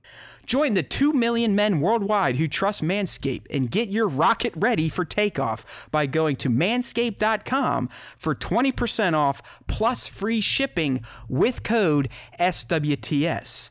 And I do believe now, friends, that there are more global locations added to this offer. So check it out. If you've been blocked before trying to help us out using SWTS on Manscaped, try it out now because, like they said, from Australia to Houston, they are now ready to help you with your pube maintenance. And, you're going to need it, Nick, because, we've talked about this. I just used my Lawnmower 4.0 right before I went to the beach because, I knew it was going to be in the South. It was going to be humid, hot, muggy. Yeah. Yeah, I didn't want my balls forming bat wings and duck sauce and all that shit down there. So I busted out my Lawnmower 4.0 because I knew using it, I would not nick my nuts, right? You remember those days when you'd use your head trimmer, your hair trimmer, and you go down there on your balls, and what would happen? Right? It's like you went to the deli and you asked for, It's not a good story. It's not a good looking tale if you do it wrong. So that's why you need to get with Manscaped and the Lawnmower 4.0. All right. So are you ready for an out of the world experience? Look no further than the Performance Package 4.0 from Manscaped that has just taken off in not only the USA, but Canada, the UK, across Europe, Australia, South Africa, and Singapore. I told you more locations have been added. In this package, you'll find the Lawnmower 4.0, so that's the trimmer, the Weed Whacker ear and nose hair trimmer, the Crop Preserver ball deodorant, my personal favorite. No joke, people. Load up on this stuff. It is fantastic. It's anti-chafing, and it makes your balls smell rather pleasant even after a hard day of sweating down there. But you're also going to get Crop Reviver toner, a pair of the boxer briefs, and a travel bag to hold all of the gear in the Performance Package 4.0. So, first scheduled for liftoff, new Lawnmower 4.0. It's out there. Nick and I have been using it. So this spaceship is here to guide you on a journey to trim your body, balls, butt, and even your anus. That's right. I've taken mine back there and have cleaned out my Uranus. This fourth generation trimmer also features a cutting-edge ceramic blade to reduce grooming accidents thanks to their advanced skin-safe tech. The Lawnmower 4.0 also has an impressive 7,000 RPM motor, a multi-function on-off switch, which we all know has a travel lock, so you don't get screwed the next time you're out on the road and have some hairy nuts. The Lawnmower 4.0 also has a 4000K LED spotlight, so you can turn it on and off when needed. And you know, Nick, I was like, do we need this? And now I do believe we do, because I've used it even with the bathroom lights on, and it definitely allows me to see a more precise path to shave. Yep, I always use it. I always leave it on. All right. So don't forget, though, in this Performance Package 4.0, you're also going to get the Weed Whacker. It's like having a little astronaut to chop your worst weeds up top in your nose and in your ear. The Weed Whacker is also waterproof like the Lawnmower, but it has a 9,000 RPM motor powering a 360-degree rotary dual-blade system. This nose and ear hair trimmer provides proprietary skin-safe tech, which helps prevent nicks, snags, and tugs in those delicate holes. Don't forget to use the Crop Preserver ball deodorant and the Crop Reviver to help your little planets be on their A-game while feeling the sun's heat. Manscaped even threw in 2 free gifts, which are the Performance Package 4.0, which are the boxers. I love them. Wore them last week. They make me feel like a real man, and the Shed travel bag. So, abort hairy balls and Buzz Lightyear that Woody with Manscaped. Don't forget, get 20% off plus free shipping with the code SWTS at manscaped.com. That's 20% off plus free shipping with the code SWTS at manscaped.com. For a clean Trinity and beyond, your space balls will thank you. I love it. And I think when we first launched with Manscaped, Greg mentioned that he had trouble with Australia. Well, now, as you heard Matt say, Australia's in there. So all of the down under Singapore, folks, Europe, our buddy Lima, it still doesn't look like they're headed your way, but it's getting there. So, hey, we appreciate the reason we're still reading ads, by the way, is because we met our goals for July. So thank you, everyone.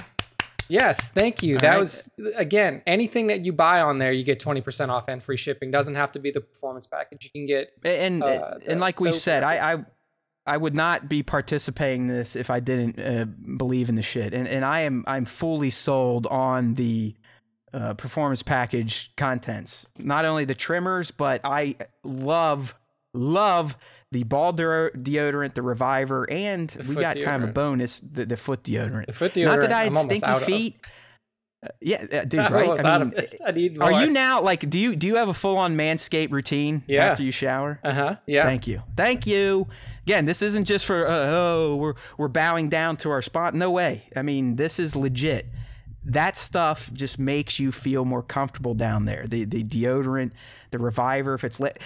The Reviver at the beach, Nick, was fantastic, right? Oh, dude, yeah. Out there swimming all day, come back, you have a little swamp ass going on. I'd spray the Revolver right on my nuts and it's ready to rock and roll. Yeah, Not that anyone was getting down there and smelling it, but you catch. It's like a feeling. It's like a feeling thing. It's how you feel. It does. Like I don't want to sound like I'm this very metrosexual type of male, but let's be real. I'm a human, and sometimes it feels good to smell good and pamper yourself a little bit. Okay. And I did think putting lotion on my balls would be strange, but it's actually pretty fantastic. Yeah, it's fantastic. So. Just don't rub too much down there. Things might get a little crazy. Yeah, moderation.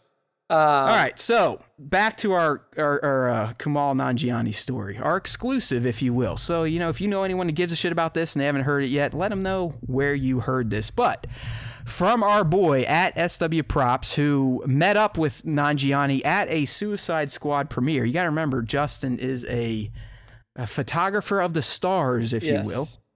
So he actually gets to go to a lot of cool shit because of his job and meet a lot of cool people.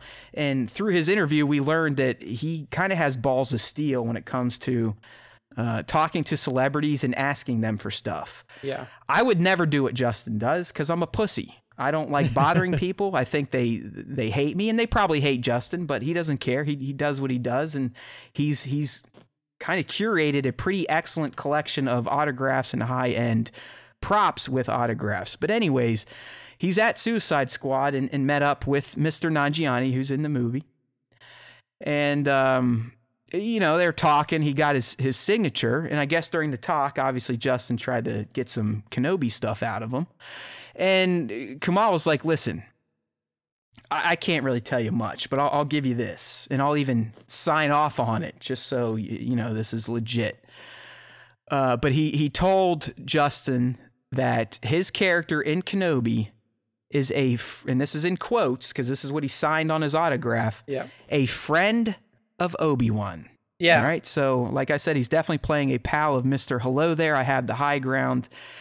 Which again, it's not like, oh my God, he's Yoda as a human. It's not something crazy like that, but we at least know faction wise, at least where Nanjiani's character is going to be.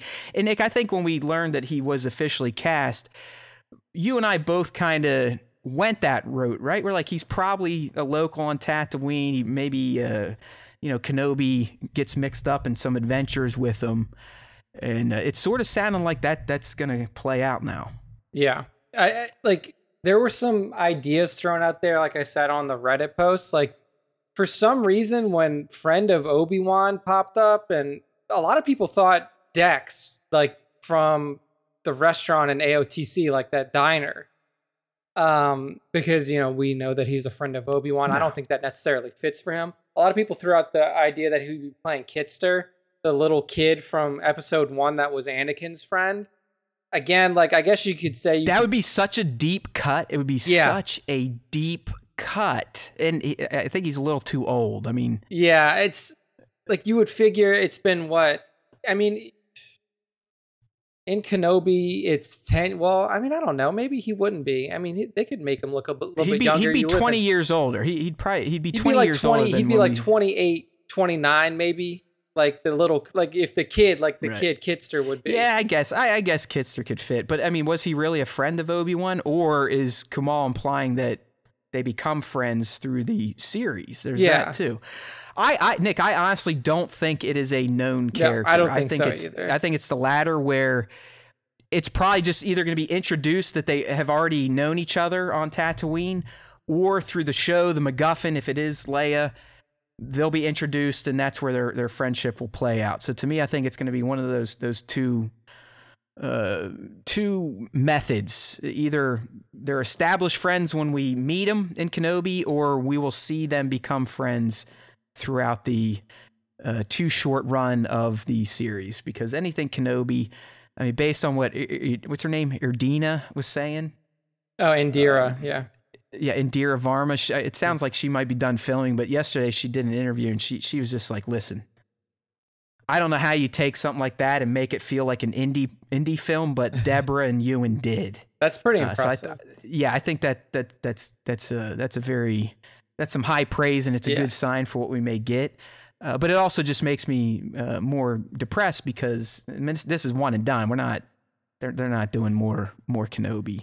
Yeah, I'm sure you. I guess money talks, right? I mean, money talks, Nick. If this thing adds another 80 million subs like The Mandalorian did, maybe they'll be like, "Hey, fuck it, you want to come back?" And it'll be like 6 months later. We'll just keep living it up with short time jumps. But yeah, I don't think that they'll completely close the door. Is what I'll say. Is like they. I don't think that the series, I don't think that the ending of the series is going to completely close the door, and I don't think that like Disney is going to be like, okay, well, bye-bye. We're done with this. Thanks for your time, Ewan. Thanks for your time.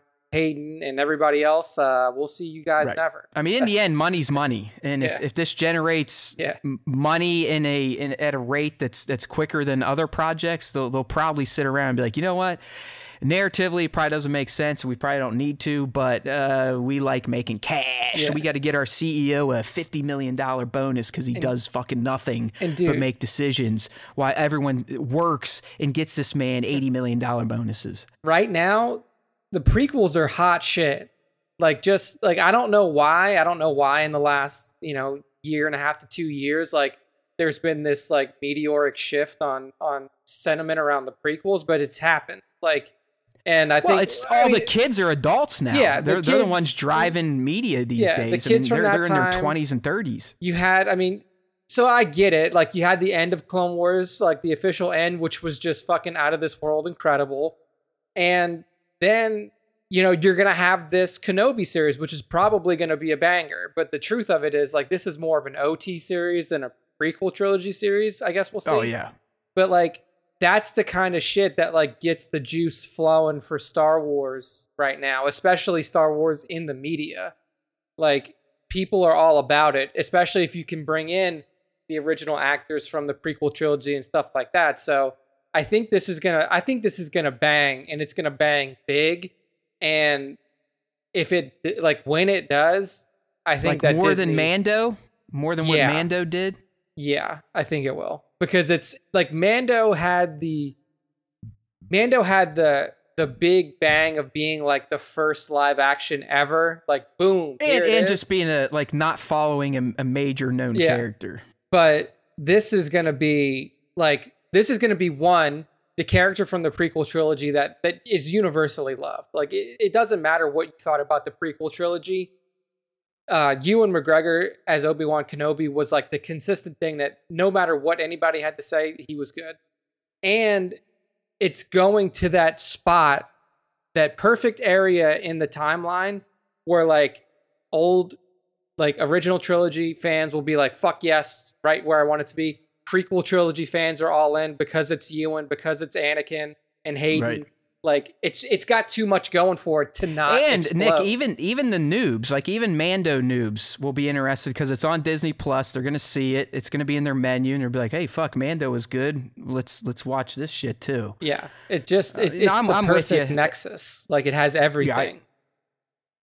There's great potential for Kenobi when it's done to sit as the greatest work of Star Wars. Yeah, there really is. There really is. Like, maybe they use this as like, how they were planning on doing like, a Star Wars stories for movies for like silver screen. Correct. Maybe this turns into like, okay, well now instead of doing movies, we do 6-episode miniseries. Boom, just a miniseries. Yeah, I'd be down. At this point, let's be real, and I'm bummed out, but it's happened. There's a clear shift in the movie business industry, at this point in time. Yeah. It's never going to be the same. Never. Not that we're going to get the virus cleaned up, but virus schmirus, it's different. People have shown companies that streaming is a viable option for new releases. They will flock to the platforms to watch big budget movies at home now. I'm still not a huge fan of it, but even in the back of my head, I'm going, you want to put your mask on and go to the theater and be sitting around a bunch of loud ass creeps. It is going to be the best way to watch Suicide Squad, but you could also just literally walk 2 feet to your 75-inch screen with Dolby sound and start it up right now with a private screening with no fucking strangers, no masks, no coughing, no people eating and make me want to stab them in the throat. So that, I think, I don't think you're far off. I think a lot of movies that might have just been like a standalone throwaway could be resurrected in the miniseries format. Dude, that's what happened. Like right when like the movie shit started happening with Disney, and like, you had TFA blow up, then you had Rogue blow up. They were like, okay, well, here's the plan: Kenobi movie, movies, Boba movie, Yoda movie, probably, like all of these movies. And now if you look at it, like the Boba movie has now turned into Book of Boba Fett. Like that's probably what that movie was going to be, or something similar. the Obi-Wan movie we know was being worked on because that was confirmed by a source who was working on it.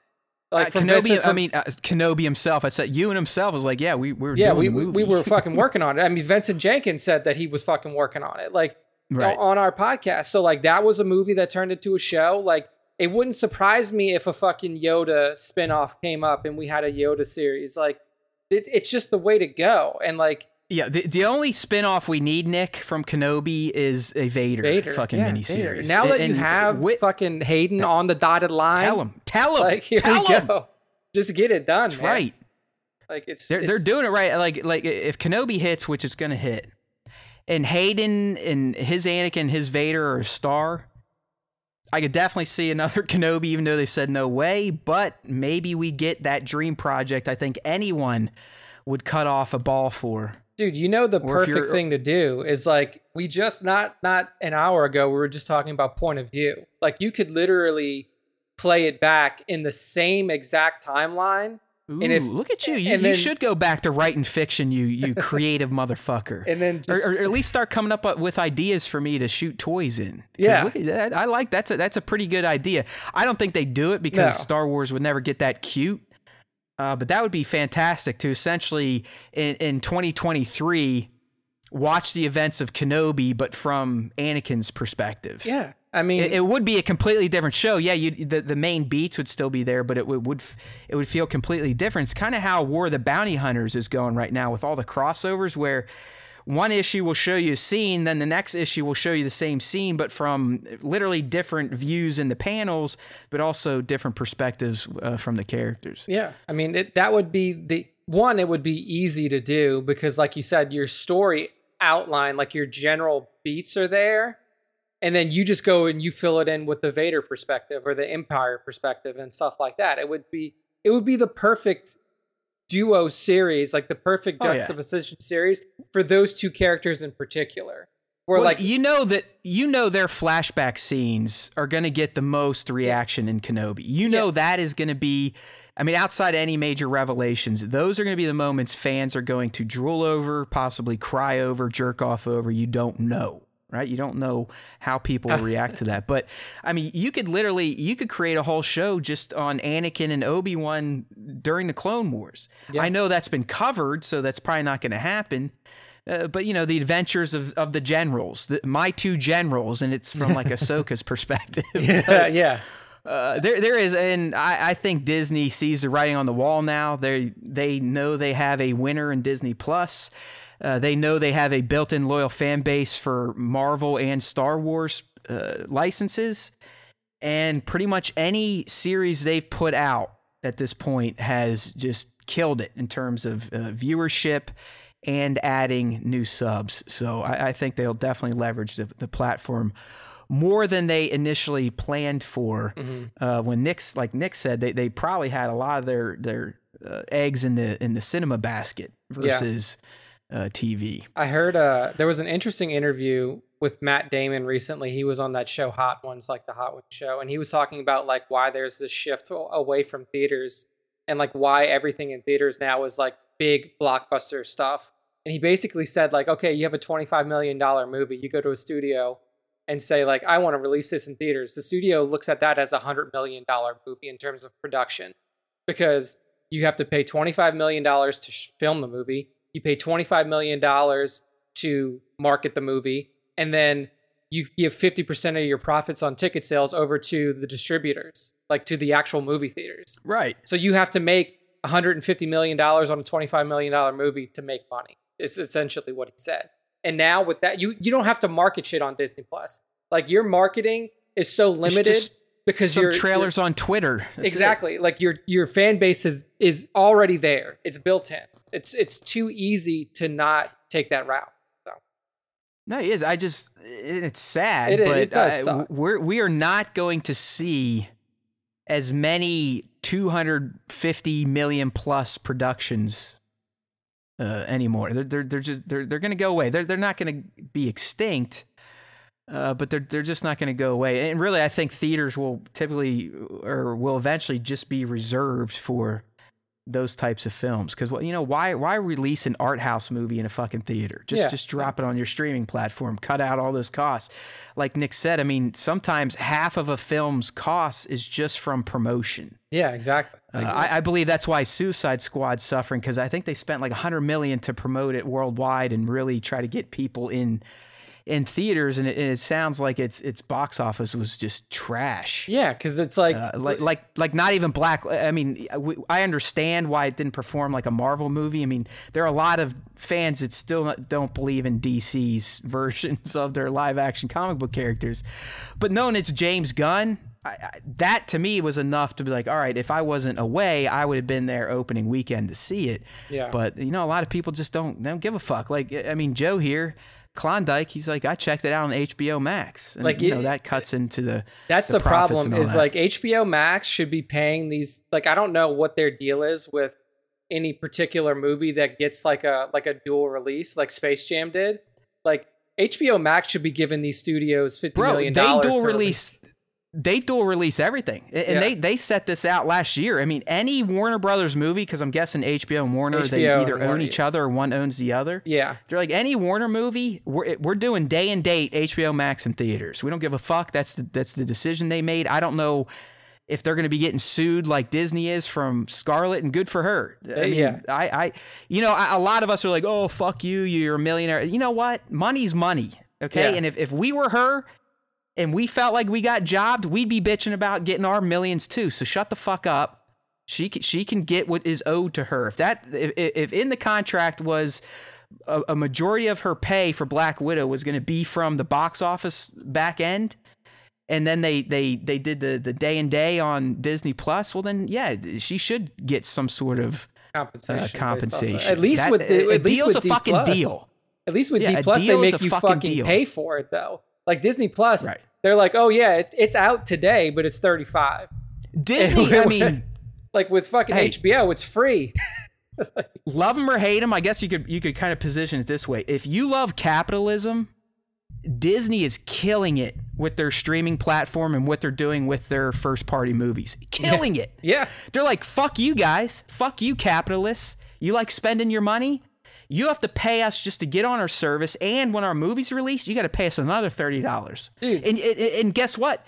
You don't even get your own copy of that fucking movie. You have to keep paying us to be on Disney Plus to keep watching that movie. You can't watch it on Vudu. You can't watch it on Movies Anywhere. It's locked It down. is Disney Plus only. Where Nick was alluding, HBO Max is like, you guys gave us your $14. Here's a brand fucking new movie that's in theaters for free. Yeah. It's only going to be here for maybe 15 days, but that's enough time to watch it. Yeah, dude, here's like your it's gift right there. Here you go. It's fucking wild, like how Disney has been able to do that. Like but also it's not just, it's the whole parent company, because they do the same thing with UFC events. UFC events, you have to be an ESPN Plus subscriber and you got to pay for the event. It's like, that is brilliant, and we do it. I'm one of them. I've bought every fucking Premier Access movie Disney has released so far. I'll be buying Jungle Cruise this weekend. Dude, it's wild. And I don't feel that bad, because I'm like, well, you know what? If I was taking the family, we'd be spending $30 anyway, so who gives a shit? Yeah. Who gives a shit? Capitalism. Yo! It's wild. Work to spend. Work to spend. Work to spend. Their director of monetization, or whoever does their genius. It's just unbelievable. Genius. Like that person. Genius. That person should be the CEO. He, she, whoever it is, like, should be the CEO of Disney. Bro, you remember last year? Last year when they did it, they did the first time with Mulan. Everyone's like, you don't hear anyone bitching now. They're like, nope. Sweet, I can watch Black Widow at home for $30. Cool, I'll do it. Like, Raya, cool. It's wild, but they get away with highway robbery at Disney, and we all sit here and smile and fucking take it and love it. That's the best part. Yeah, that's the thing. Is like, I'll keep coming back too. You give me more Star Wars, I'll come back. Marvel, I've got no plans to cancel Disney Plus. I mean, I was watching some new Shark Week content up there. I don't even know how they have license to that shit, but they do. They're producing 2021 shark content, and I'm all for that. So National Geographic, baby. Yeah, I've been on a pretty hardcore like ocean nature viewing kick these days. I'm guessing it's because I was just at the coast, and that's my favorite place in life. You have to keep it there. You need those ocean views through still. osmosis. I'm trying to feel the aura of the ocean through my screen. Yeah. But there you go. There's our exclusive. We actually SW Props had some other confirmations for us, and we've kind of already talked about these, and I wouldn't say they're shocking. But he has a friend that's in the show. I'm thinking like extra or background. Yeah. And it's confirmed that Sung Kang and Moses Ingram are Inquisitors, 100%. Not that, like I said, not a huge surprise. We've guessed that here on the Star Wars Time Show. Mm-hmm. But I always appreciate some leaks with 100% confirmation. So. Sung Kang, why maybe he may not be the exact fifth brother, he's definitely Inquisitor, and same for Moses, who, ever since we saw her busting out lightsabers in the gym, we're like, all right, well, she's probably not going to be a Jedi, so she's probably going to be an Inquisitor. So yeah, that has been confirmed too from your boys and our dude out in the streets, SW Props. There we go. Thank you, Justin. All right. Next up is another like kind of just we kind of knew it's this like a was no shit happen. Sherlock. Like we knew this was gonna happen. Nick, I actually saw one of the leakers give himself a chest pound for this one. I'm like, really? please. Like, bro, and these are the guys. And Nick, these are the guys that people like, give them thousands of views and likes and shit. It was the Jordan Mazon guy. He's like, wild. Hey, look at, he like showed one of his old tweets. He's like, hey, look who broke this news. It's like, bro, the game literally ended and basically said, see you next game. It's like, that's literally how it ended. Like, so what is it, Nick? Are Star Wars fans just gullible idiot morons? I don't know, or what? Because like this is even one, I don't even think I pinged you on this one because I was like, yeah, no kidding, they're working on more Fallen Order. I mean, what video game franchise that was successful like this one doesn't get a goddamn sequel? Yeah, that's all video games are these days. That's all people want. Developers want IPs that produce sequels because they know they're going to make money. Yeah, it was like basically what happened was after the first 2 weeks of release of this, and they're like, oh, we already made $60 million. We were like, okay, well, here comes Fallen Order 2 whenever they decide to make it. Like, it was pretty fucking obvious. But I mean, basically, I guess I don't think there was ever doubt, but like they didn't show any Star Wars games at EA Play, which is like their big like.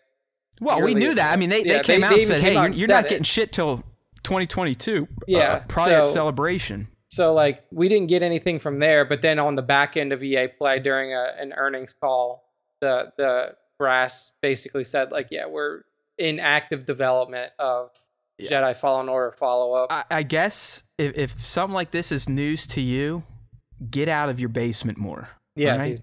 Dude. It's pretty wild that I don't understand how people didn't know about this or like just didn't. It's simple.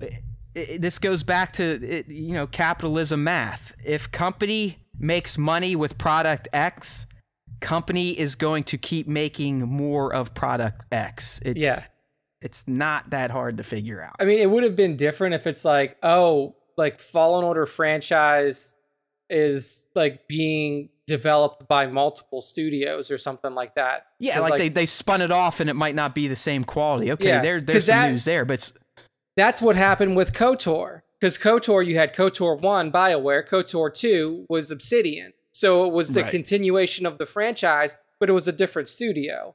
But like this is just, like Respawn is of course making the next Jedi Fallen Order game. Yeah, I don't know. Oh wow, that's so informative. Yeah.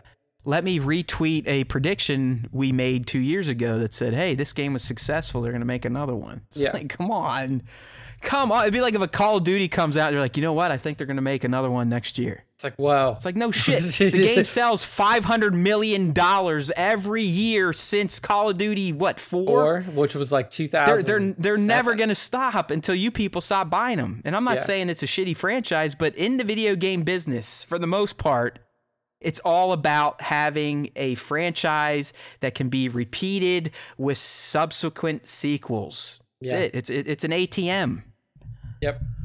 So there we go. That's our franchise. But that, I mean, I guess the the news is like this is the first post LucasArts actual Jedi. Okay. I mean, like Star Wars franchise. I almost thought for sure they're like, yeah, we're keeping it going. I mean, I mean, like I thought it was pretty obvious too, but apparently it was enough for people out there to be like, oh shit. We just suck at coming up with no news stories and making them interesting like these other sites do. Because we're just like, we get in our head too much where we're like, we think to ourselves like, yeah, of course, everybody fucking knew that was gonna happen. But apparently we're smarter than most people, and most people. No, I was gonna say we forget that some of the people we share this earth with, that low IQ individuals that literally don't know shit from Shinola. So true.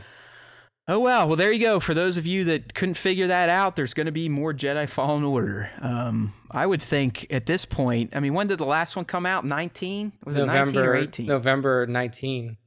Yeah. Was? Yeah, I think it was November. Well, shit. I'd say you're probably going to be getting Fallen Order 2, maybe fall of 2022 or 2023 for sure. That's what I was going to say. I feel like 2022 is probably going to be the release. Probably another holiday release, I would imagine. Yeah, if they've had almost 3 years to work on it, damn Skippy, that thing will be ready. Yeah.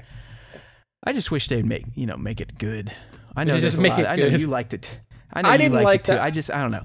I didn't like the fight style like you. And I think the fight style, while if you can get used to it if you really want to, it's not Star Wars fighting. I mean, Nick Gillard, if he saw this shit, he'd spit on the screen. He'd be like, why is he swinging this thing? He's like, they're holding... It's the same thing he said about Ben Solo. Yeah. He's like, I wish I could have got a hold of Adam Driver to let him know, that's not how you fucking hold a lightsaber, pal, because it's not a 50-pound sledge. Yeah. It is a hilt and then light. There is no weight to it. Yeah. In this game, you fight like you're holding a medieval broadsword. Like a two-hand, from those other with Demon Dark Souls games, whatever the Blood Souls. What's the genre that they call these? Soulsborne.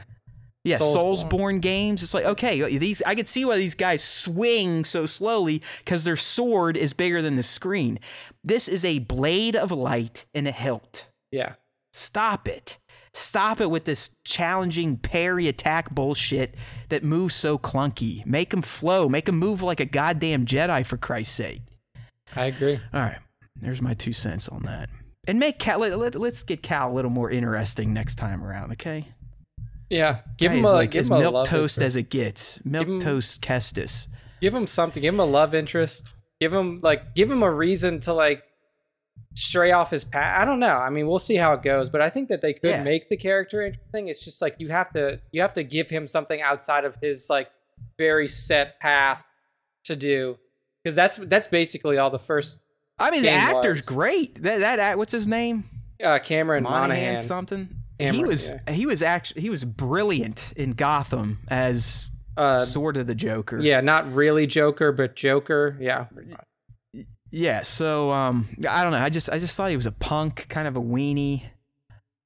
I don't know. He just never felt like a Jedi. Maybe it's because of the gameplay. I fucking hated it so much. I wanted to punch myself playing it. But that was a game I definitely played on easy because I am not gonna learn how to time parries and shit with a lightsaber. Yeah. I'm gonna run around the map and fight bozo troopers as if I were a real Jedi, and literally just you're dead, you're dead, you're dead. Fuck you with this, a scout trooper can block a lightsaber. Go blow yourself. All right. There is other game news, by the way. What was that new game that was supposed to come out? It's like Hyper Fighter or something. What the fuck was it called? Unleashed? No. We talked about a month or two ago. Star Wars Fighting. Oh, the one that's a mobile thing? It might be on Reddit. Well, we were thinking it's either going to be Switch or mobile. I think it's on Reddit here. Let me see. Yeah, I'm not sure. I don't see anything out there yet, on actual news. So it might be on leaks, but I think I know what you're talking about. It was that arena fighting game. Yeah, it was supposed to come out this year, but it's been pushed to 2022. Big surprise. Okay, yeah. So it was this Star Wars arena fighter that was supposed to be almost like a battle royale kind of game. I don't remember if they actually had a title for it or not, but we talked about it probably 3 months ago. Okay, so it got pushed back. It's not Legos. Star Wars Hunters. There you go. Yes, Hunters. Star Wars Hunters. Yes, that was the Star Wars Battle Royale. Yeah, I knew I saw something like that pop up. It wasn't that important, so I filed it in the who gives a shit section of my brain. But when we were talking about it, I wanted to throw it out there. So yeah, Hunters is delayed, so definitely no new Star Wars content unless you're a Swago player like myself. You got we got a new capital ship coming for bounty hunters. We've got the Lord Vader event. So those of you that like to grind and spend thousands of dollars on a mobile game, there's some content coming your way for Swago. There you go. Okay, as we make our way towards the fan segment, we usually like to touch on some new toys that were revealed the last time we talked, and we got a few reveals in the 1/6 scale line from both Hot Toys and Sideshow. Some of these we've seen teases for, but now we got the full glamour shots, so we can really speak our minds on how we feel about them.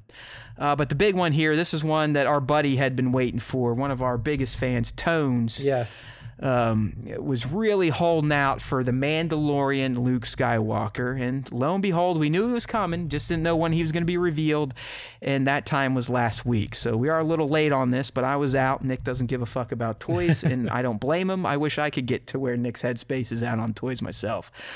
But I'll be honest with you, Nick. This is one I was like, you know what? I don't need Luke. I already have a Jedi Luke. I already have a Jedi. I mean, I keep repeating this to myself. I already have a Jedi. This is what you have to do when you're a collector and you have $6,000 already on pre-order. You just keep saying it.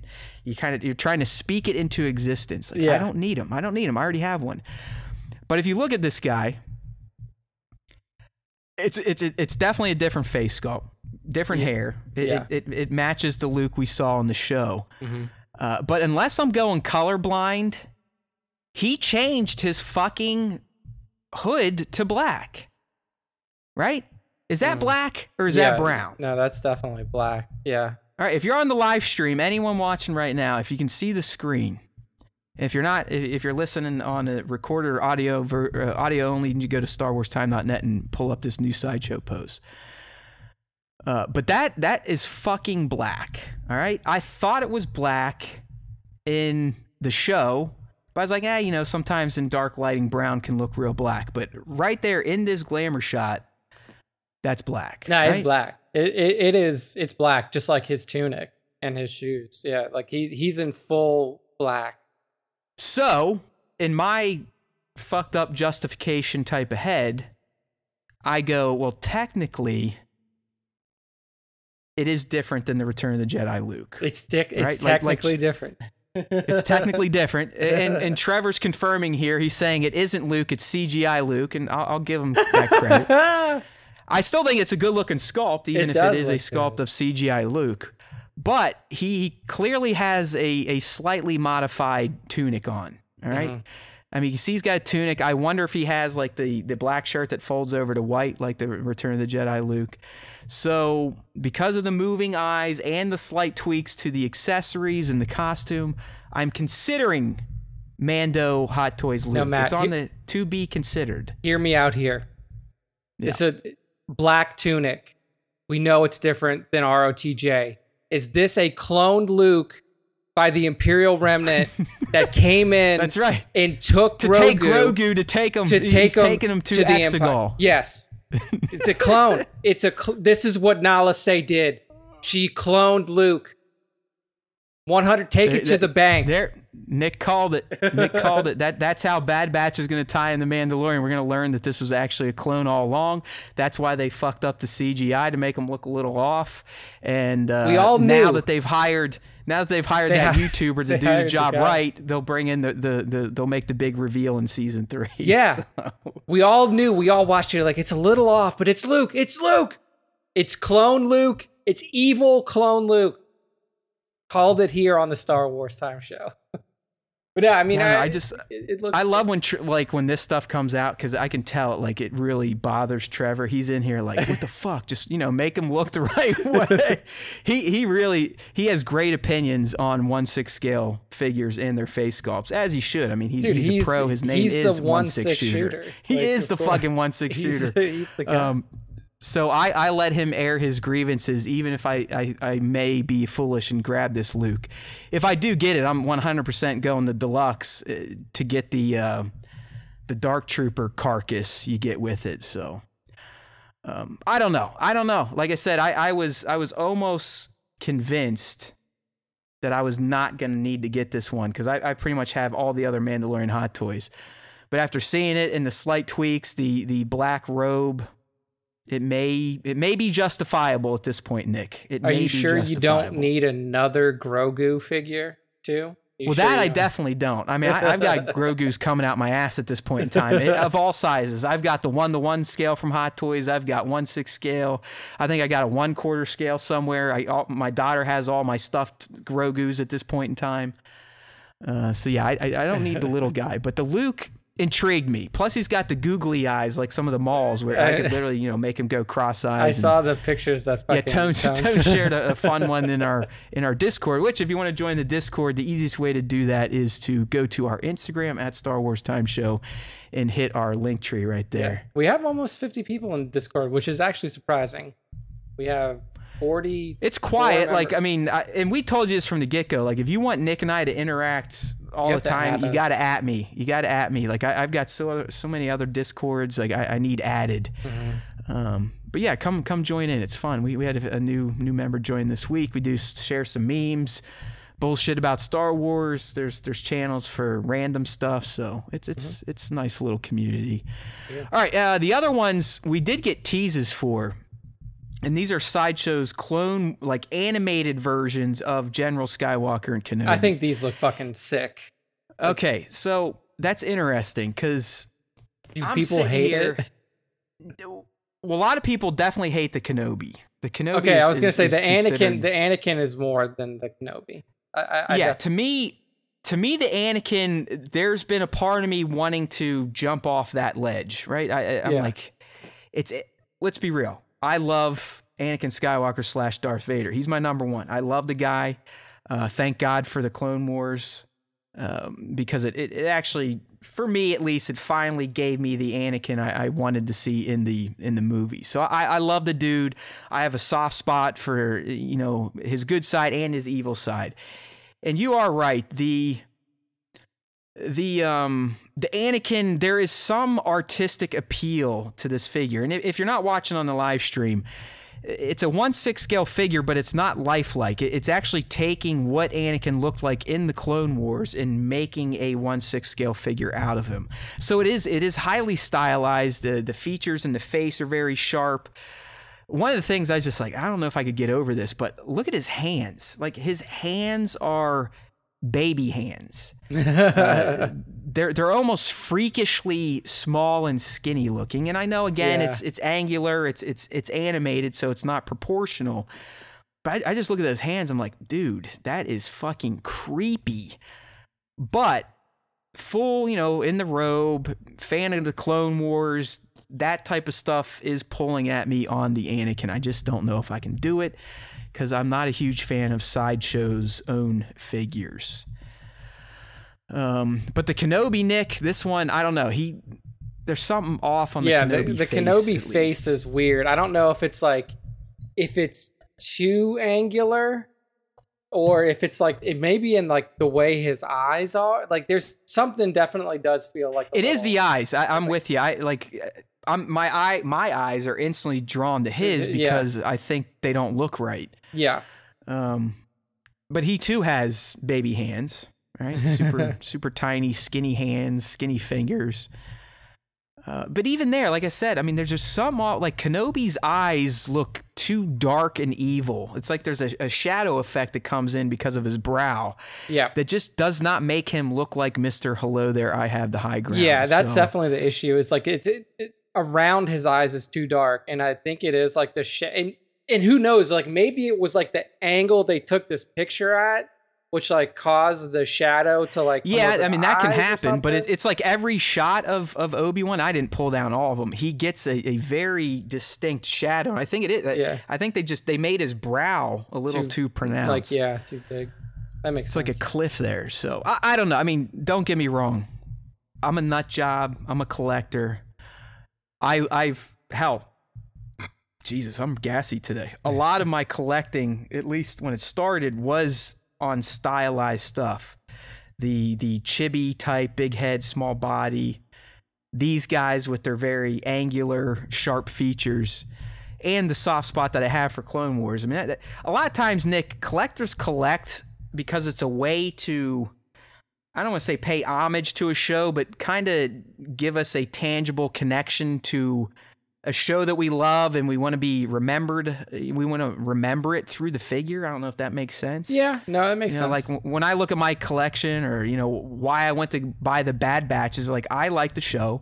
I like the characters. This is my way of honoring that passion. The one piece of like collection that I did it wasn't even like conscious collection. It's like I subscribed to the Firefly loot crate for a long time. And that was my way of remembering the show, because like obviously if you've watched that show, it's been gone forever, and then they had the movie. But like I love Firefly, and it was great. And like I would get this box in every couple of months that had all these little tchotchkes and trinkets in it and stuff like that from the show. So yeah, I definitely understand that mentality. It makes total sense. Yeah, I don't know. These ones, and no one in the chat is moving on these, so they probably aren't of interest either. But both these guys, I believe, are going for $255. And they get a lightsaber and a few hands, so accessories are limited. But I mean, that about seems like the price these days for these figures.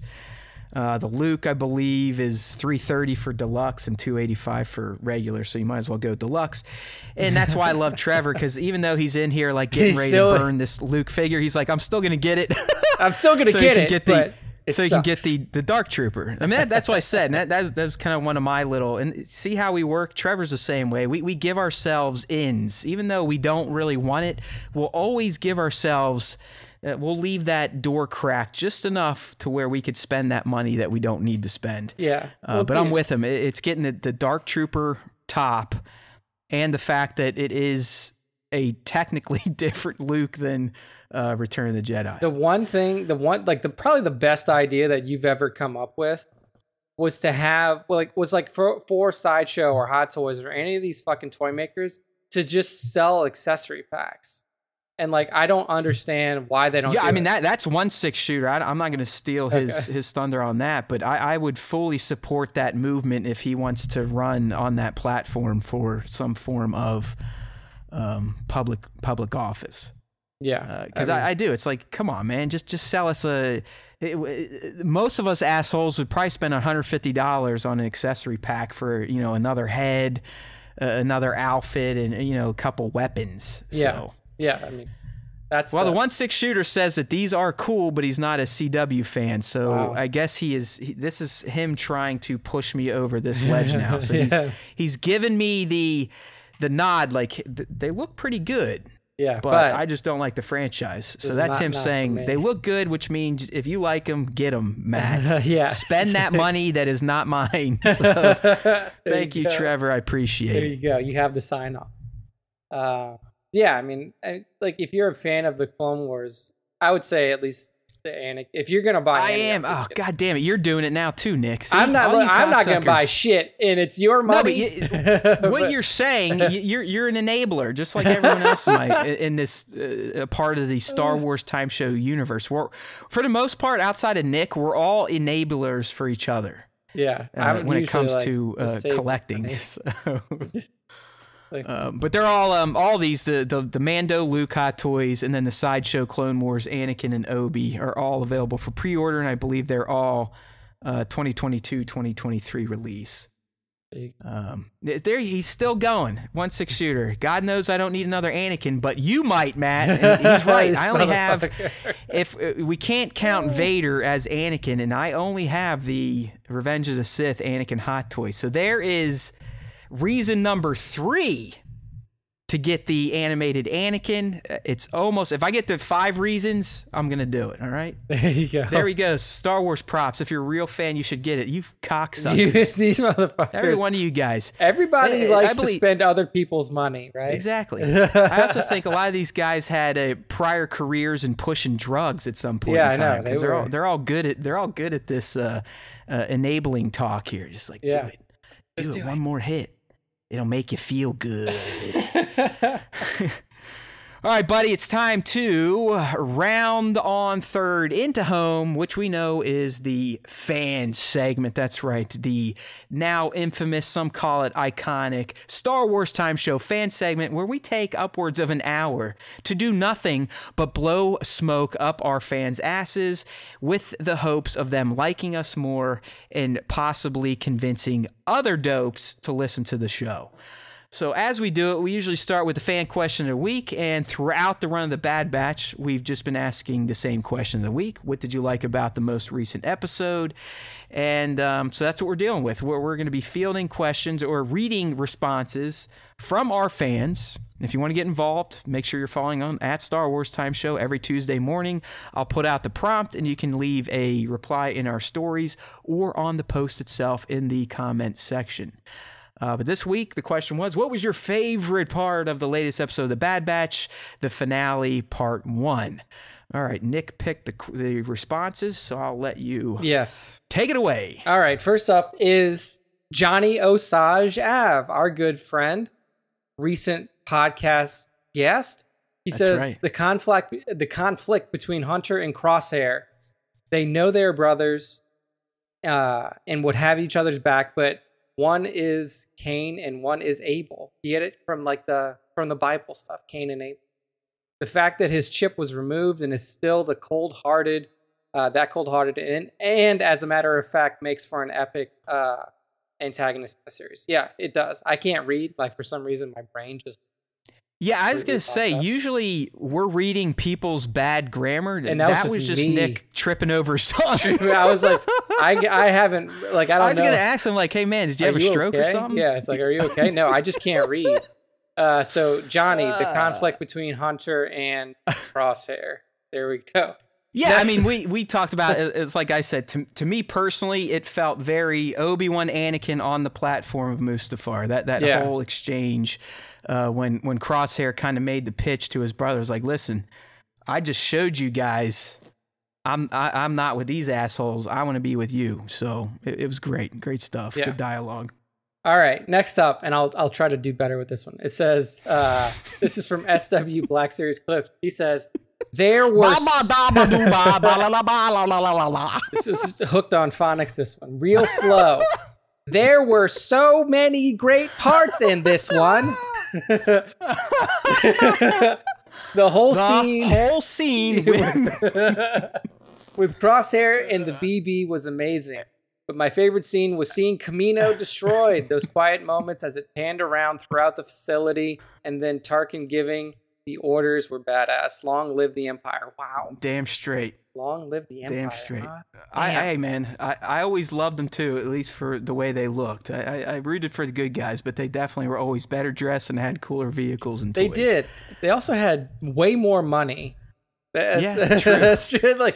How you think the rebels are going to be fucking banging around the galaxy in a Star Destroyer? They can barely afford X-Wings. They you just got me hooked on phonics worked for me now. And how big that was in the 80s and early 90s and all the comedy skits that came out of it and in the shirts. Hooked on phonics worked for me, spelled out, and it's all, fucked up, spelled with numbers and letters backwards. It was fucking wild. That shit was crazy. Yeah.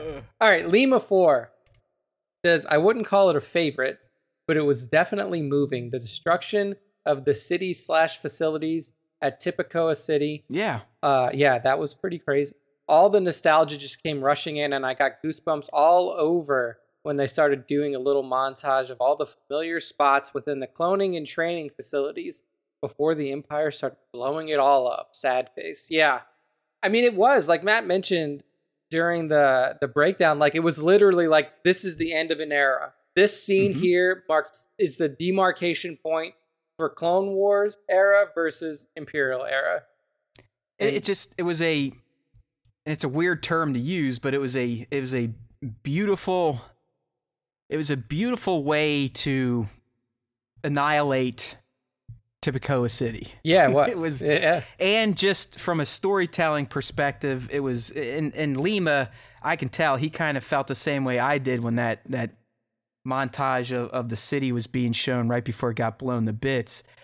But it was like this kind of a, hey, this is an end of an era. The page is officially being turned on the Clone Wars and the clones themselves. I mean, at this point in time, no new clones can be made. The facilities are destroyed. We know they're going to the Empire, and based on their results, we know they don't quite have the skills that the Kaminoans did, even though they stole one to help them. Because as we discussed earlier, you're not working with the best cloning scientists in the galaxy if the first few rounds of Palpatine's clone came out looking like Snoke, who was mangled beyond mangled, like tall, big head, gashes in his head, fucked up face.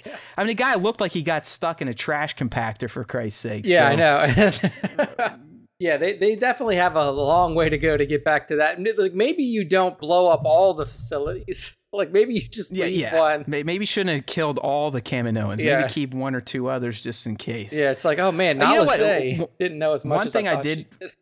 One thing I fucked up, and I fucked up even in episode 1 because he showed up there. But the droid was it AZ-1 or AZ-3? Yeah, the one, yeah.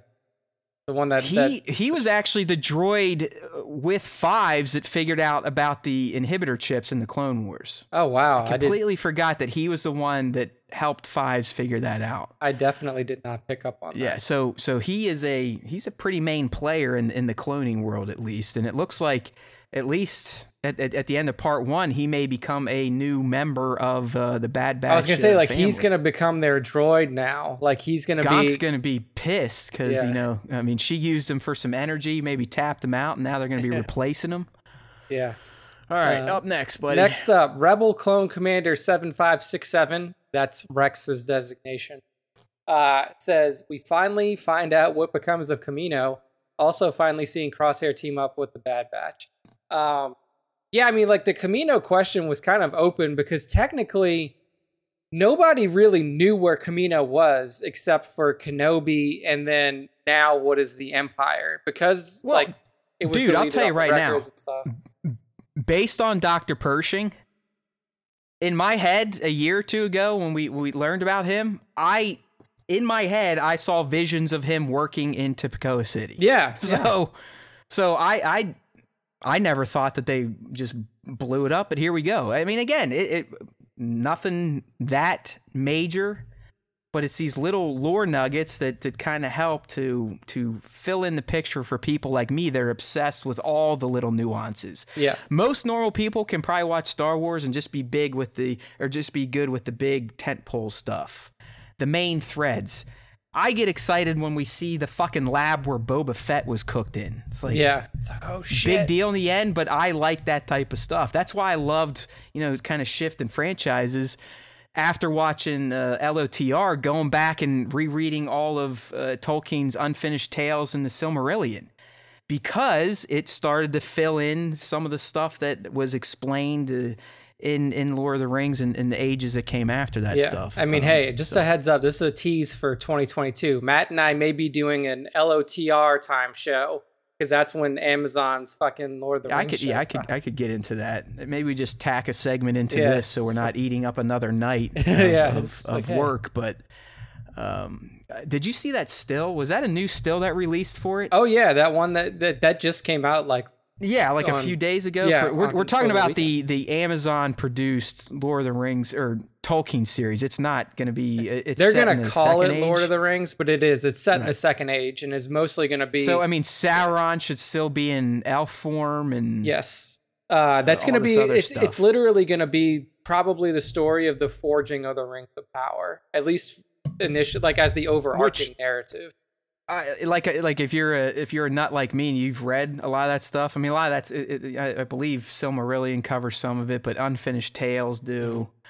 And just all that stuff is, if you want to just see what it was like when people were actually highly skilled and creative in entertainment, read some of Tolkien's Unfinished Tales, where you can see where he was working stuff. Because a lot of the Unfinished Tales would either become finished tales in LOTR or Silmarillion, or even his son Chris would try to finish some out. But I mean, the guy had a ton of stuff, ages, like centuries worth of Middle Earth lore. No, yeah, all fleshed out. He had shit all fleshed out, like first age. Like he had first age, first, second, stuff. third age, and then even beyond the third age. I believe. He started the tool with the story in the fourth age, which would be like after Lord of the Rings, and tried to like come up with a story that was basically Aragorn's son taking the throne. But he literally said, like, after I started writing it, I realized that there was only one way that this could go if you're trying to tell an interesting story, and it's basically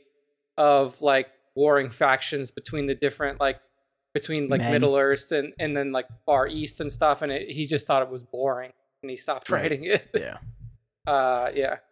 So no, I mean, I'm excited about that too. Anyway, last question for this week. He said this is from RLG619. He says, now we know why Kamino was never talked about again, and we know where Omega was created in a secret lab. My type of fan. They're getting excited about just the little stuff that ultimately means nothing, but to us it helps to paint a better, more clear picture of Star Wars and some of the events we've heard about or didn't hear about, but events that shaped the original trilogy and beyond, where some of the content coming out on Disney Plus is going to live in. Yeah. And don't sleep on what's happening in Bad Batch and it having an impact on Mando or Book or any of those shows. Filoni's not an idiot. A lot of this stuff is now being woven out for years worth of stories and crossing over decades down from when these stories are being told. So I'm excited to see when the live actions come back, to see if we get any touches on the events of Bad Batch, at least from a galaxy perspective. I don't know. I just have a feeling they're going to have to waste the Bad Batch in the end. Sadly, I think they're either all going to fizzle out just because of their genetics. Yeah. Or they're maybe they'll ride off into the sun, never to be heard of again. But that'd be kind of silly. Yeah, it doesn't look good for the long lasting life of the Bad Batch. Also, I guess it really doesn't. Like at this point, I feel like the accelerated aging thing for clones, they've just kind of almost abandoned.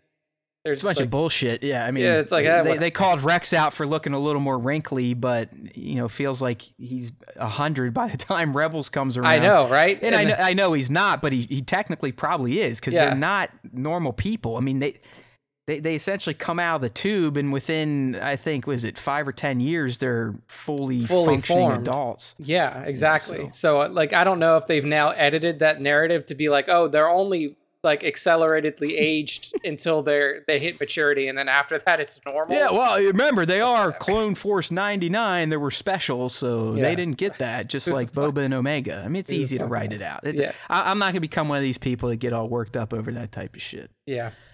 Because in the end, like you said, I mean, we have plot holes all over the place, especially with the cloning stuff and the fact that Palpatine's trying to clone Force bodies, and he literally has his own Force blood and his chosen one's Force blood, but for some reason, it's no good. Sorry, you can't use any of the Force blood from the literal chosen one. Right. That just wouldn't work for some reason. Those are off limits. Okay, but hey, we love you, George. We love you, Dave. Yeah.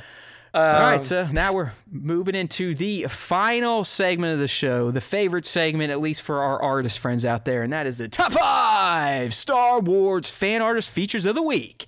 And just to give you a lowdown before we get into it, just in case you want to play, if you're new here, the Top 5 is chosen every Monday evening by my friend Nick, after I spend the previous 7 days unloading upwards of 12 shots on our Instagram account at Star Wars Time Show that people have either tagged us in or used our hashtag Star Wars Time Show. I love it when you do both, but either method will work and allow me to see your shots. That way in the morning when I'm scrolling through them and I look at one and I'm like, damn, that looks good, it'll be featured on at Star Wars Time Show. And it will be in the running to make one of Nick's top 5, which, like I said, he picks on Monday, and then we discuss them live here on the show. We show off the shots on the stream. We heap praise on them. And sometimes we try to steal their thunder by talking about ourselves. Yeah. Right? So, or at least I do. Yeah. So, Nick, lay it on me here. Who are the top 5 for the week of 8/2 to 8/9? So the first person in the top 5 this week is at TX Carlo, and he uses figures that we rarely see, or at least I rarely see in toy photography. He actually uses the droid bodyguards, Grievous's bodyguards. Magna Guards. Yes, the Magna Guard from the Clone War, or from ROTS. And he has 3 Magna Guards fighting against Darth Maul, who is wielding a single-bladed red lightsaber and the dark saber. So I thought that like the concept for the shot was really cool. So it's like outside, there's a lot of like dust and atmosphere being kicked up. It's a very action-oriented shot. So all of the Magna Guards have their electro staffs ignited, so you get to see that purple energy kind of running through them. Yeah, they're you got like 2 of them are lunging towards Maul. Maul's just kind of sitting there like, bring it. Yeah. Nick, these are the little boys, by the way. These are this is the 3 3/4 inch. Yep, 3 3/4 inch. So that's what makes this even more impressive. But I think we featured at TX Carlo on here before. Yes, he's been to me. He's within the top 3, if not the best. I call them small scale Hasbro figures, but the Star Wars 375 movement, he is hands down in the top 3 of Star Wars 375 action figure photographers. His ability to make these things not look like tiny figures is amazing. Yeah. His ability to create dynamic looking action scenes is amazing with these tiny figures, and his effects work is always top notch. So at TX Car, like I said, one of the premier 375s out there. Kingdom of Weird's another great one. Weird's great. Force Dad Photography is another banger. I mean, he's someone that prints out his dios and takes really great shots with small scale. But just looking through at TX Carlo's page, I mean, look at this one with Ahsoka diving at us. Yeah, I was going to say that most recent brilliant Ahsoka one is wild. Brilliant. It's really good. And Nick, it's all indoors, by the way. I believe he shoots all indoors, which is even more impressive. Yeah, that's pretty fucking incredible. I mean, he is a really top-notch 375. Always shows his setups too. So this is one of those other artists that is very giving with their process and how they stage a shot. It doesn't mean you'll be taking shots like at TX Carlo, but you'll at least have an idea of how these scenes are staged and how they go from looking like a stage scene of toys to these very action-oriented, dynamic-looking toy Dude, shots. Like he's got a fucking crazy one. If you scroll down just a little bit from that Ahsoka shot, he's got one of the 3 droids, so BB-8, R2, and C-3PO, and he superimposed a galaxy map over him, and he built this dio that's just insane. Like, this shit looks directly out of a movie. Like, it is insane. No, it's. I mean, like I said, at TX Carlo is a must follow if you're not following. I assume at least our diehards, they're all following him. He's one of the more known 375 accounts out there. Yeah, but if you're not, now is your reminder to follow him. I need to address Trevor again this guy's an chat. Imperial sympathizer. Yeah, he's kind of got a point, but I guess I'll bring up a counterpoint. So what he's saying here, he's saying, I just thought about this the other day. The Republic cloned men and stole their childhood while the Empire employed hundreds of thousands of people, and the Empire was bad. So here is my comment on that. Remember who actually commissioned the clones. Yeah, so technically that was still the Empire. Wasn't really the good guys. It was our buddy Sheev, working his deal with tricking Sifo Dyas into whatever that shit was. I mean, that still to me has never been explained. Not very well done. Sifo Dyas and Sidious. When I first heard Sifo Dyas, I'm like, yeah, what? Is that another nickname for Sidious, or is George really telling me that was a guy? And it sure as fuck was. There was a Sifo Dyas.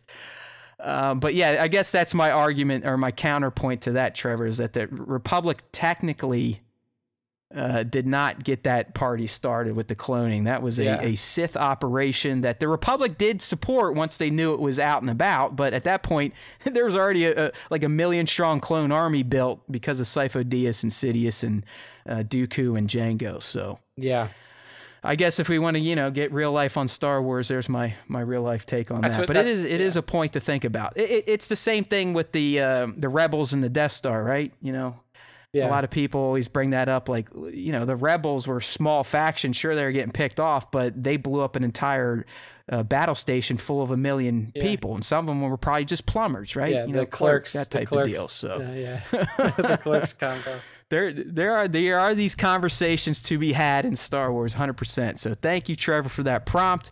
Now back to the top 5, but don't forget about following at TX Carlo. All right, Nick, up next. Buddy. Next up is at VinFaith Custom, and he has just a really solid 1/6 scale, like you said, setup. But it's just so clean. Like, it just looks so clean and crisp that, like, I look at this and I'm like, man, it's one of those shots that doesn't even look like toys. So we see his 2 scout troopers on speeder bikes kind of hanging out in what looks like a Tatooine alleyway. And that's basically the whole shot. And here's the crazy thing, especially for someone like you who doesn't own 1/6 scale, but I mean, it's essentially a 12-inch doll, right? I call them Barbies because scale kind of lines up. I actually got a real Barbie, by the way. Does anyone remember when they did those Star Wars themed Barbies? They're like $100. Oh yeah, I do remember that. My dear mother, for my birthday, got me the Darth Vader one, and some of you may laugh at it and think I'm a little odd. It is one of my favorite pieces at this point in time. I'm gonna pull it up. I'm gonna pull it up. You need to see this shit. I'm gonna pull it up. It is Star Wars. I see it. The Star Wars Darth Vader Barbie, yeah. Look at her. Isn't that just crazy. Isn't that just a brilliant looking little That's such art piece? Like a cool concept. Like there you go. That's what I mean. It's just like such a unique take on the character. I know it's a woman. You manly men don't get upset. I understand. Vader's still a man, a manly man. But when I got her in person, she went right out of the box, right into my glass case, quicker than even a Hot Toys goes. Because to me, that is a true piece of art right there. Look at her. That's really fucking cool. I like that. She also looks like Johnny Depp's Willy Wonka, but I'm not going to go. With the glasses, for sure. Like those big ass bubble glasses. Well, I mean, here, 1/6 shooter's still going. He wants to keep this going. So now he's saying, so the Jedi were just following orders. I mean, yeah, based on their hubris, they technically were, right? Yeah. And the rest of the Republic, well, they didn't create the clones, so we can't blame them. Like I said, the army was already there. The Palpatine had the separatist threat coming. But then you also know that there was a perfect ruse. Like, he had them all tricked. Like, all this was he perfectly played the Republic to make them look like shitheads, as Trevor is saying. But also, like, there were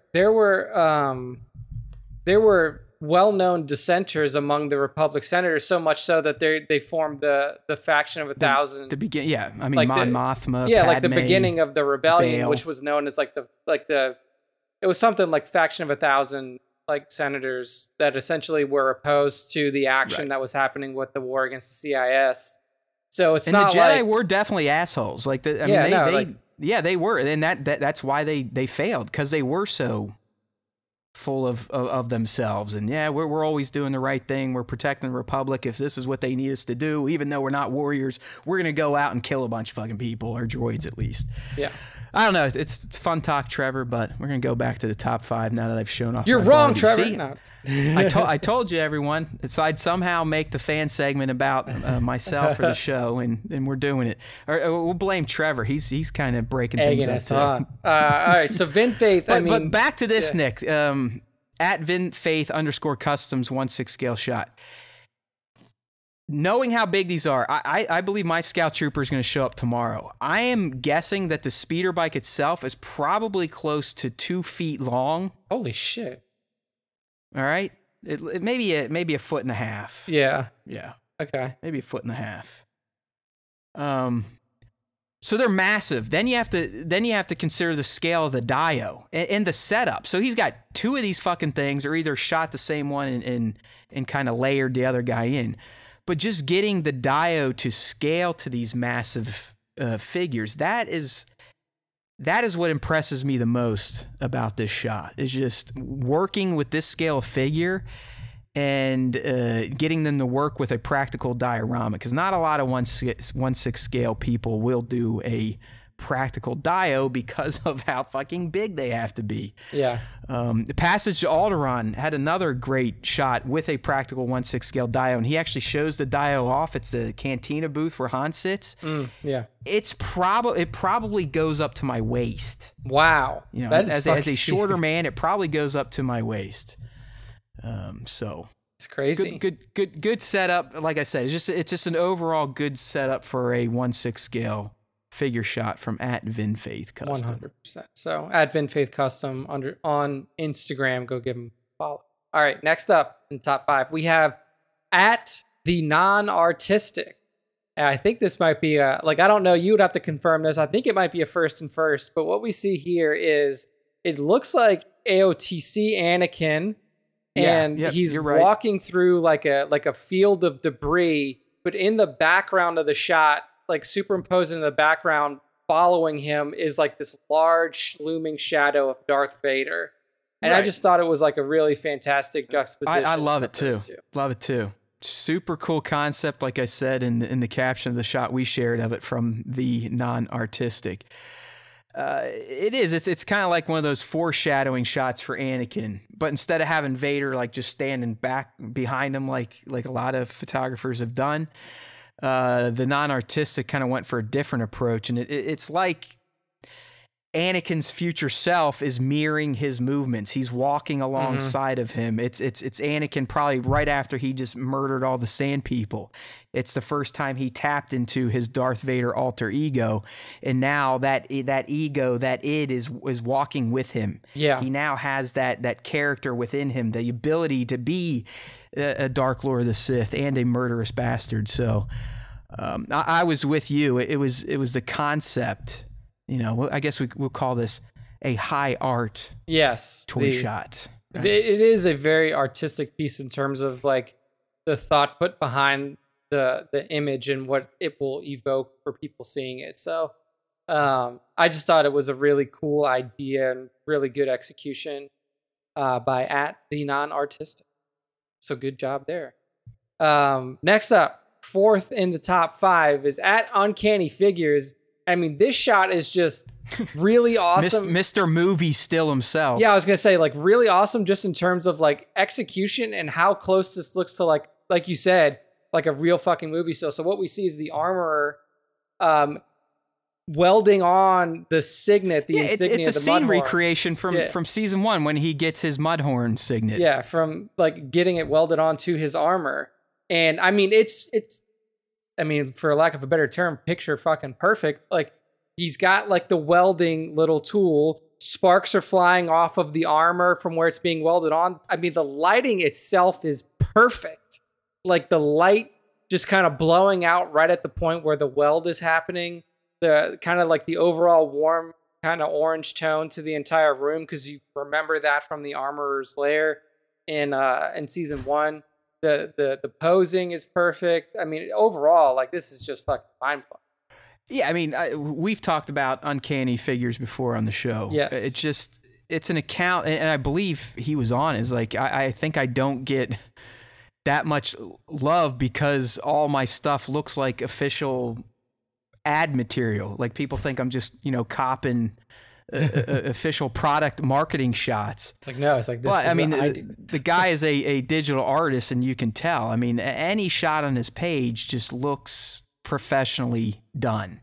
Yeah, professionally done. I mean, they're just from the lighting to how he composites the figures into the scenery. I mean, a lot of these are all composites. Like, they're probably shot on a white background or whatever, and then it just plops them in perfectly. Like, look at this shot of Boba Fett in The Slave One. I mean, it's another movie still. Yeah, it does not look like a toy, and it is. It's the way he can light and then get these figures into these scenes. Like, there's no way Uncanny Figures has a Slave One cockpit, right? Yeah, like he just doesn't.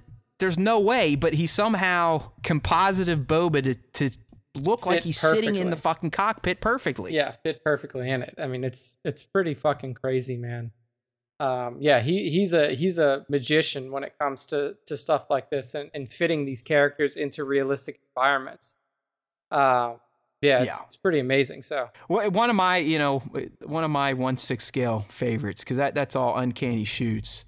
Yeah, and really everything is. It's just it's damn near perfect in terms of a quality sense. Yeah. And that's the same for this shot here. I mean, it's, as Nick said, it's a full-on scene recreation from The Mandalorian, and nailed it. Atmosphere, lighting, poses, effects. Yeah, beautiful work. At Uncanny Figures on Instagram. Make sure to follow.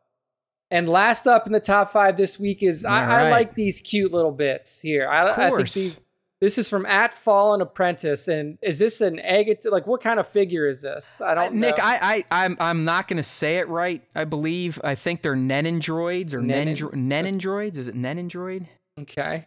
So anybody, like, when the chat catches up to the stream, is Nenandroid the proper pronunciation for this Luke Skywalker farm boy figure? But thank you. Move on. But essentially, what it is, it's a chibi version of little farm boy. 100%, definitely chibi. You're right on that. It's and chibi. He's standing outside of his little Tatooine hut. You can see a moisture evaporator off in the background. The twin sons of Tatooine in the back as well. And he's standing on the sand. It's just such a good shot. And it's in, like, yeah, you could say, like, oh, well, scale, blah, blah, blah, because he's bigger than the hut. No, I was just going to say, to me, Nick, the fact that Luke is bigger than the Lars homestead just plays into the chibi aesthetic. Like, that makes sense to me, because they, like even with some of the Funko Pops, they would be bigger than the vehicles they came in. It's kind of the same concept. So I actually think the smaller scaled props just adds to the chibification of this shot. Yeah, no. Nendoroid is what they're called. Thank you, Devin. Nendoroid. I just like the shot itself, just like outside of the chibi aesthetic of the character, which I enjoy, it's just well executed. Like, the lighting is really well done. The atmospheric effects are well done. Oh, you know what? This could be a Cos Baby too. I know Hot Toys has a Cos Baby line. I just don't know if Cos Babies are posable. I'm gonna pull up his page. Okay, I'm on his page. I opened it. It says Nendoroid. So it is that, I guess. Okay. Yeah, but I mean, it's a well executed shot, and like you could put in another figure. It doesn't have to be this Nendoroid shot into this setup, and it would still work perfectly well. So I like the figure itself. I like the setup. I like the suns that he catches in the background. It has like a very perfect Tatooine. Hey Nick, I'll go out on a ledge and say it. It's just fucking cute. It's a cute shot. It's a cute shot. It is. That could be the best way to describe this. It's not the most manly way to describe it, but who cares? It's a fucking cute shot of Luke. It is cute. And that, really you're right. That's the perfect way to put it. I really liked it. I really like Fallen Apprentice work. I feel like he mostly works like with non-Nendoroid figures. If you look at his page, you see a lot of like standard, like I guess you would say like 1/12 scale stuff. He has a lot of different focuses, but this Nendoroid one really stood out. There's another account who does a lot of these with Star Wars figures, and I love her work too. And off the top of my head, I'm probably gonna fuck up the handle, but I think it's like sandrabell.blog. Okay. sandrabell.blog. But she also shoots shots like this with the chibi style figures and really great detailed setups. I mean, that's something even the pop community has gotten into since I've retired from it, but creating kind of chibi looking setups for these things, or detailed scenes, dios, whatnot, versus back in the day, most of us pop photographers would just sit them outside and try to get some bokeh behind them to make them stand out. Yeah. But I love it. I'm with you, man. Wow. It's just a cute ass shot. That's it, plain and simple. Now this, I have Sandra's page pulled up, and you nailed it. Sandra Bell, BELL.blog. I mean, she has some fucking fantastic setups. Like her setups. I'm gonna pull it up now while we're talking. Give her a little credit here. Yeah, no, she's really good with like. Yeah, her most recent one, I definitely considered featuring this one, the pizza, Grogu trying to steal the pizza, stepping on Chopper's head. Yeah, no, that's. But yeah, look here, she's got the Luke and R2, or she's using a Luke and then a Hasbro R2. Yeah. But like I said, building nice little dios. She got Cloud looking at Grogu in a tube. I know. Quality page. I become a personal fan as well as a show fan of SandraBell.blog on Instagram. Really good stuff. Oh, we're not following her back? What the fuck's wrong with us? Right there, I just took care of that. Live follow back. Done. Good stuff. So that was at Fallen Apprentice with this cute Luke Nendoroid shot. And that's the end of the show. So Matt, this is the first time that we've done a duo show in a while. So close us out, bud. Hey, you know what? This is also the first time we did a duo show under 3 hours. So I know, right? We're right there. Good for us. Good for fucking us. But sorry for the paying subscribers. Oh, wait. We don't have any. Just keep using that SWTS code at manscaped.com to get 20% off on free shipping. And as you heard in this week's ad read, some new territories have been opened up. So we would appreciate the continued support. Like I said earlier, you all pulled together, SWTS Nation, the Fandos, got us through July and got us an August contract. And it helps. I mean, I sent the figures to Nick. It fully covered our AWS fees for July, which there's another reason it fully covered that, but I don't really want to get into the woe is me stuff again. Let's just say we're suffering a bit. Summer slump. I don't really know if it's a summer slump, more if it's just a SWTS fatigue. But either way, we've lost more than half of our audience. I'll just leave it at that. Close to like 70%. So it is what it is. We'll keep going. We'll keep talking. You guys keep us getting sponsors. So at least those of you that stuck around, you're in it. You're in it for the long haul. You're the type of people we like. But as Nick said, the show's over. It's time to say goodbye, and we know it's time to do the end of show shimmy, shimmy, shake, which I haven't done in a while. If you're on the live stream, you're seeing those moves right now. I'm getting my extra plump man breasts shaking after a vacation of eating. They're a little more full than they used to be. But we do the shimmy, we do the shake to go over to StarWarsTime.net. Because if you are new here, just in case, I doubt there's anyone new listening at this point in time, but if you are and you want to get linked in, StarWarsTime.net is your platform to do so. Why? Well, that's where all our content is at. So throughout the week, if we have posts to put up, if I do my video breakdowns for comics or Star Wars programs or trailers, they'll be on StarWarsTime.net via our YouTube channel, which we also want you to subscribe to. So like I said, head on over to StarWarsTime.net. If you like the podcast version better than the live stream, I don't blame you. It's not like we're good-looking people. We're made for radio, as they say. We have those links as well. Subscribe to podcasts. We got all the major platforms. All we ask, if you are on a podcast platform or even YouTube, interact. Podcasts, leave some ratings and reviews if you can, or if you haven't done so already. It's huge. It's how they determine where podcasts are listed when people search for podcasts. And the same thing on YouTube. If you're not subbed, please subscribe, hit that like button, leave a comment on this stream if you're listening now. And also tag that little bell, turn on notifications so you know when the show goes live each week on Tuesdays and when our other video content is released. There's always time for Star Wars time, okay? I don't know how many times I've said it. I'll say it again before I leave you today. But that's why we do it. That's why we need you over at StarWarsTime.net. That's why we need our loyal fans. We love you. We know you've done a ton, but we're always going to ask for more. Share it on your own profiles. Put it in your stories when the show's going live. If we say something interesting, post it out there on Twitter, on Instagram. You never know. You never know who's going to see it and potentially go down this rabbit hole and drink the Kool-Aid that is the Star Wars Time Show. All right, my friends. It's been great being back with Nick. Sadly, we only have one more show together, and then he's leaving. So and I have a vacation. We don't typically tease future programming, but next week I'll be here with Nick. The week after that, the 24th show, we should have a huge guest from the toy photography community. I'm going to leave it at that, but we're also going to have a co-host for the 24th from the community, someone that has been on the show before, someone that's got a nice deep voice. But we will have a some special auditory tones coming at you on the 24th because Nick is taking a little bit of a break. All right, so put that on your calendar. Big interview coming up on the 24th as long as schedules are maintained. We'll also have a special guest from the community getting through the show on that day. All right, always time, my friends. There is always time for Star Wars time. And don't forget, if you listen to the Star Wars Time show, the Force will be with you.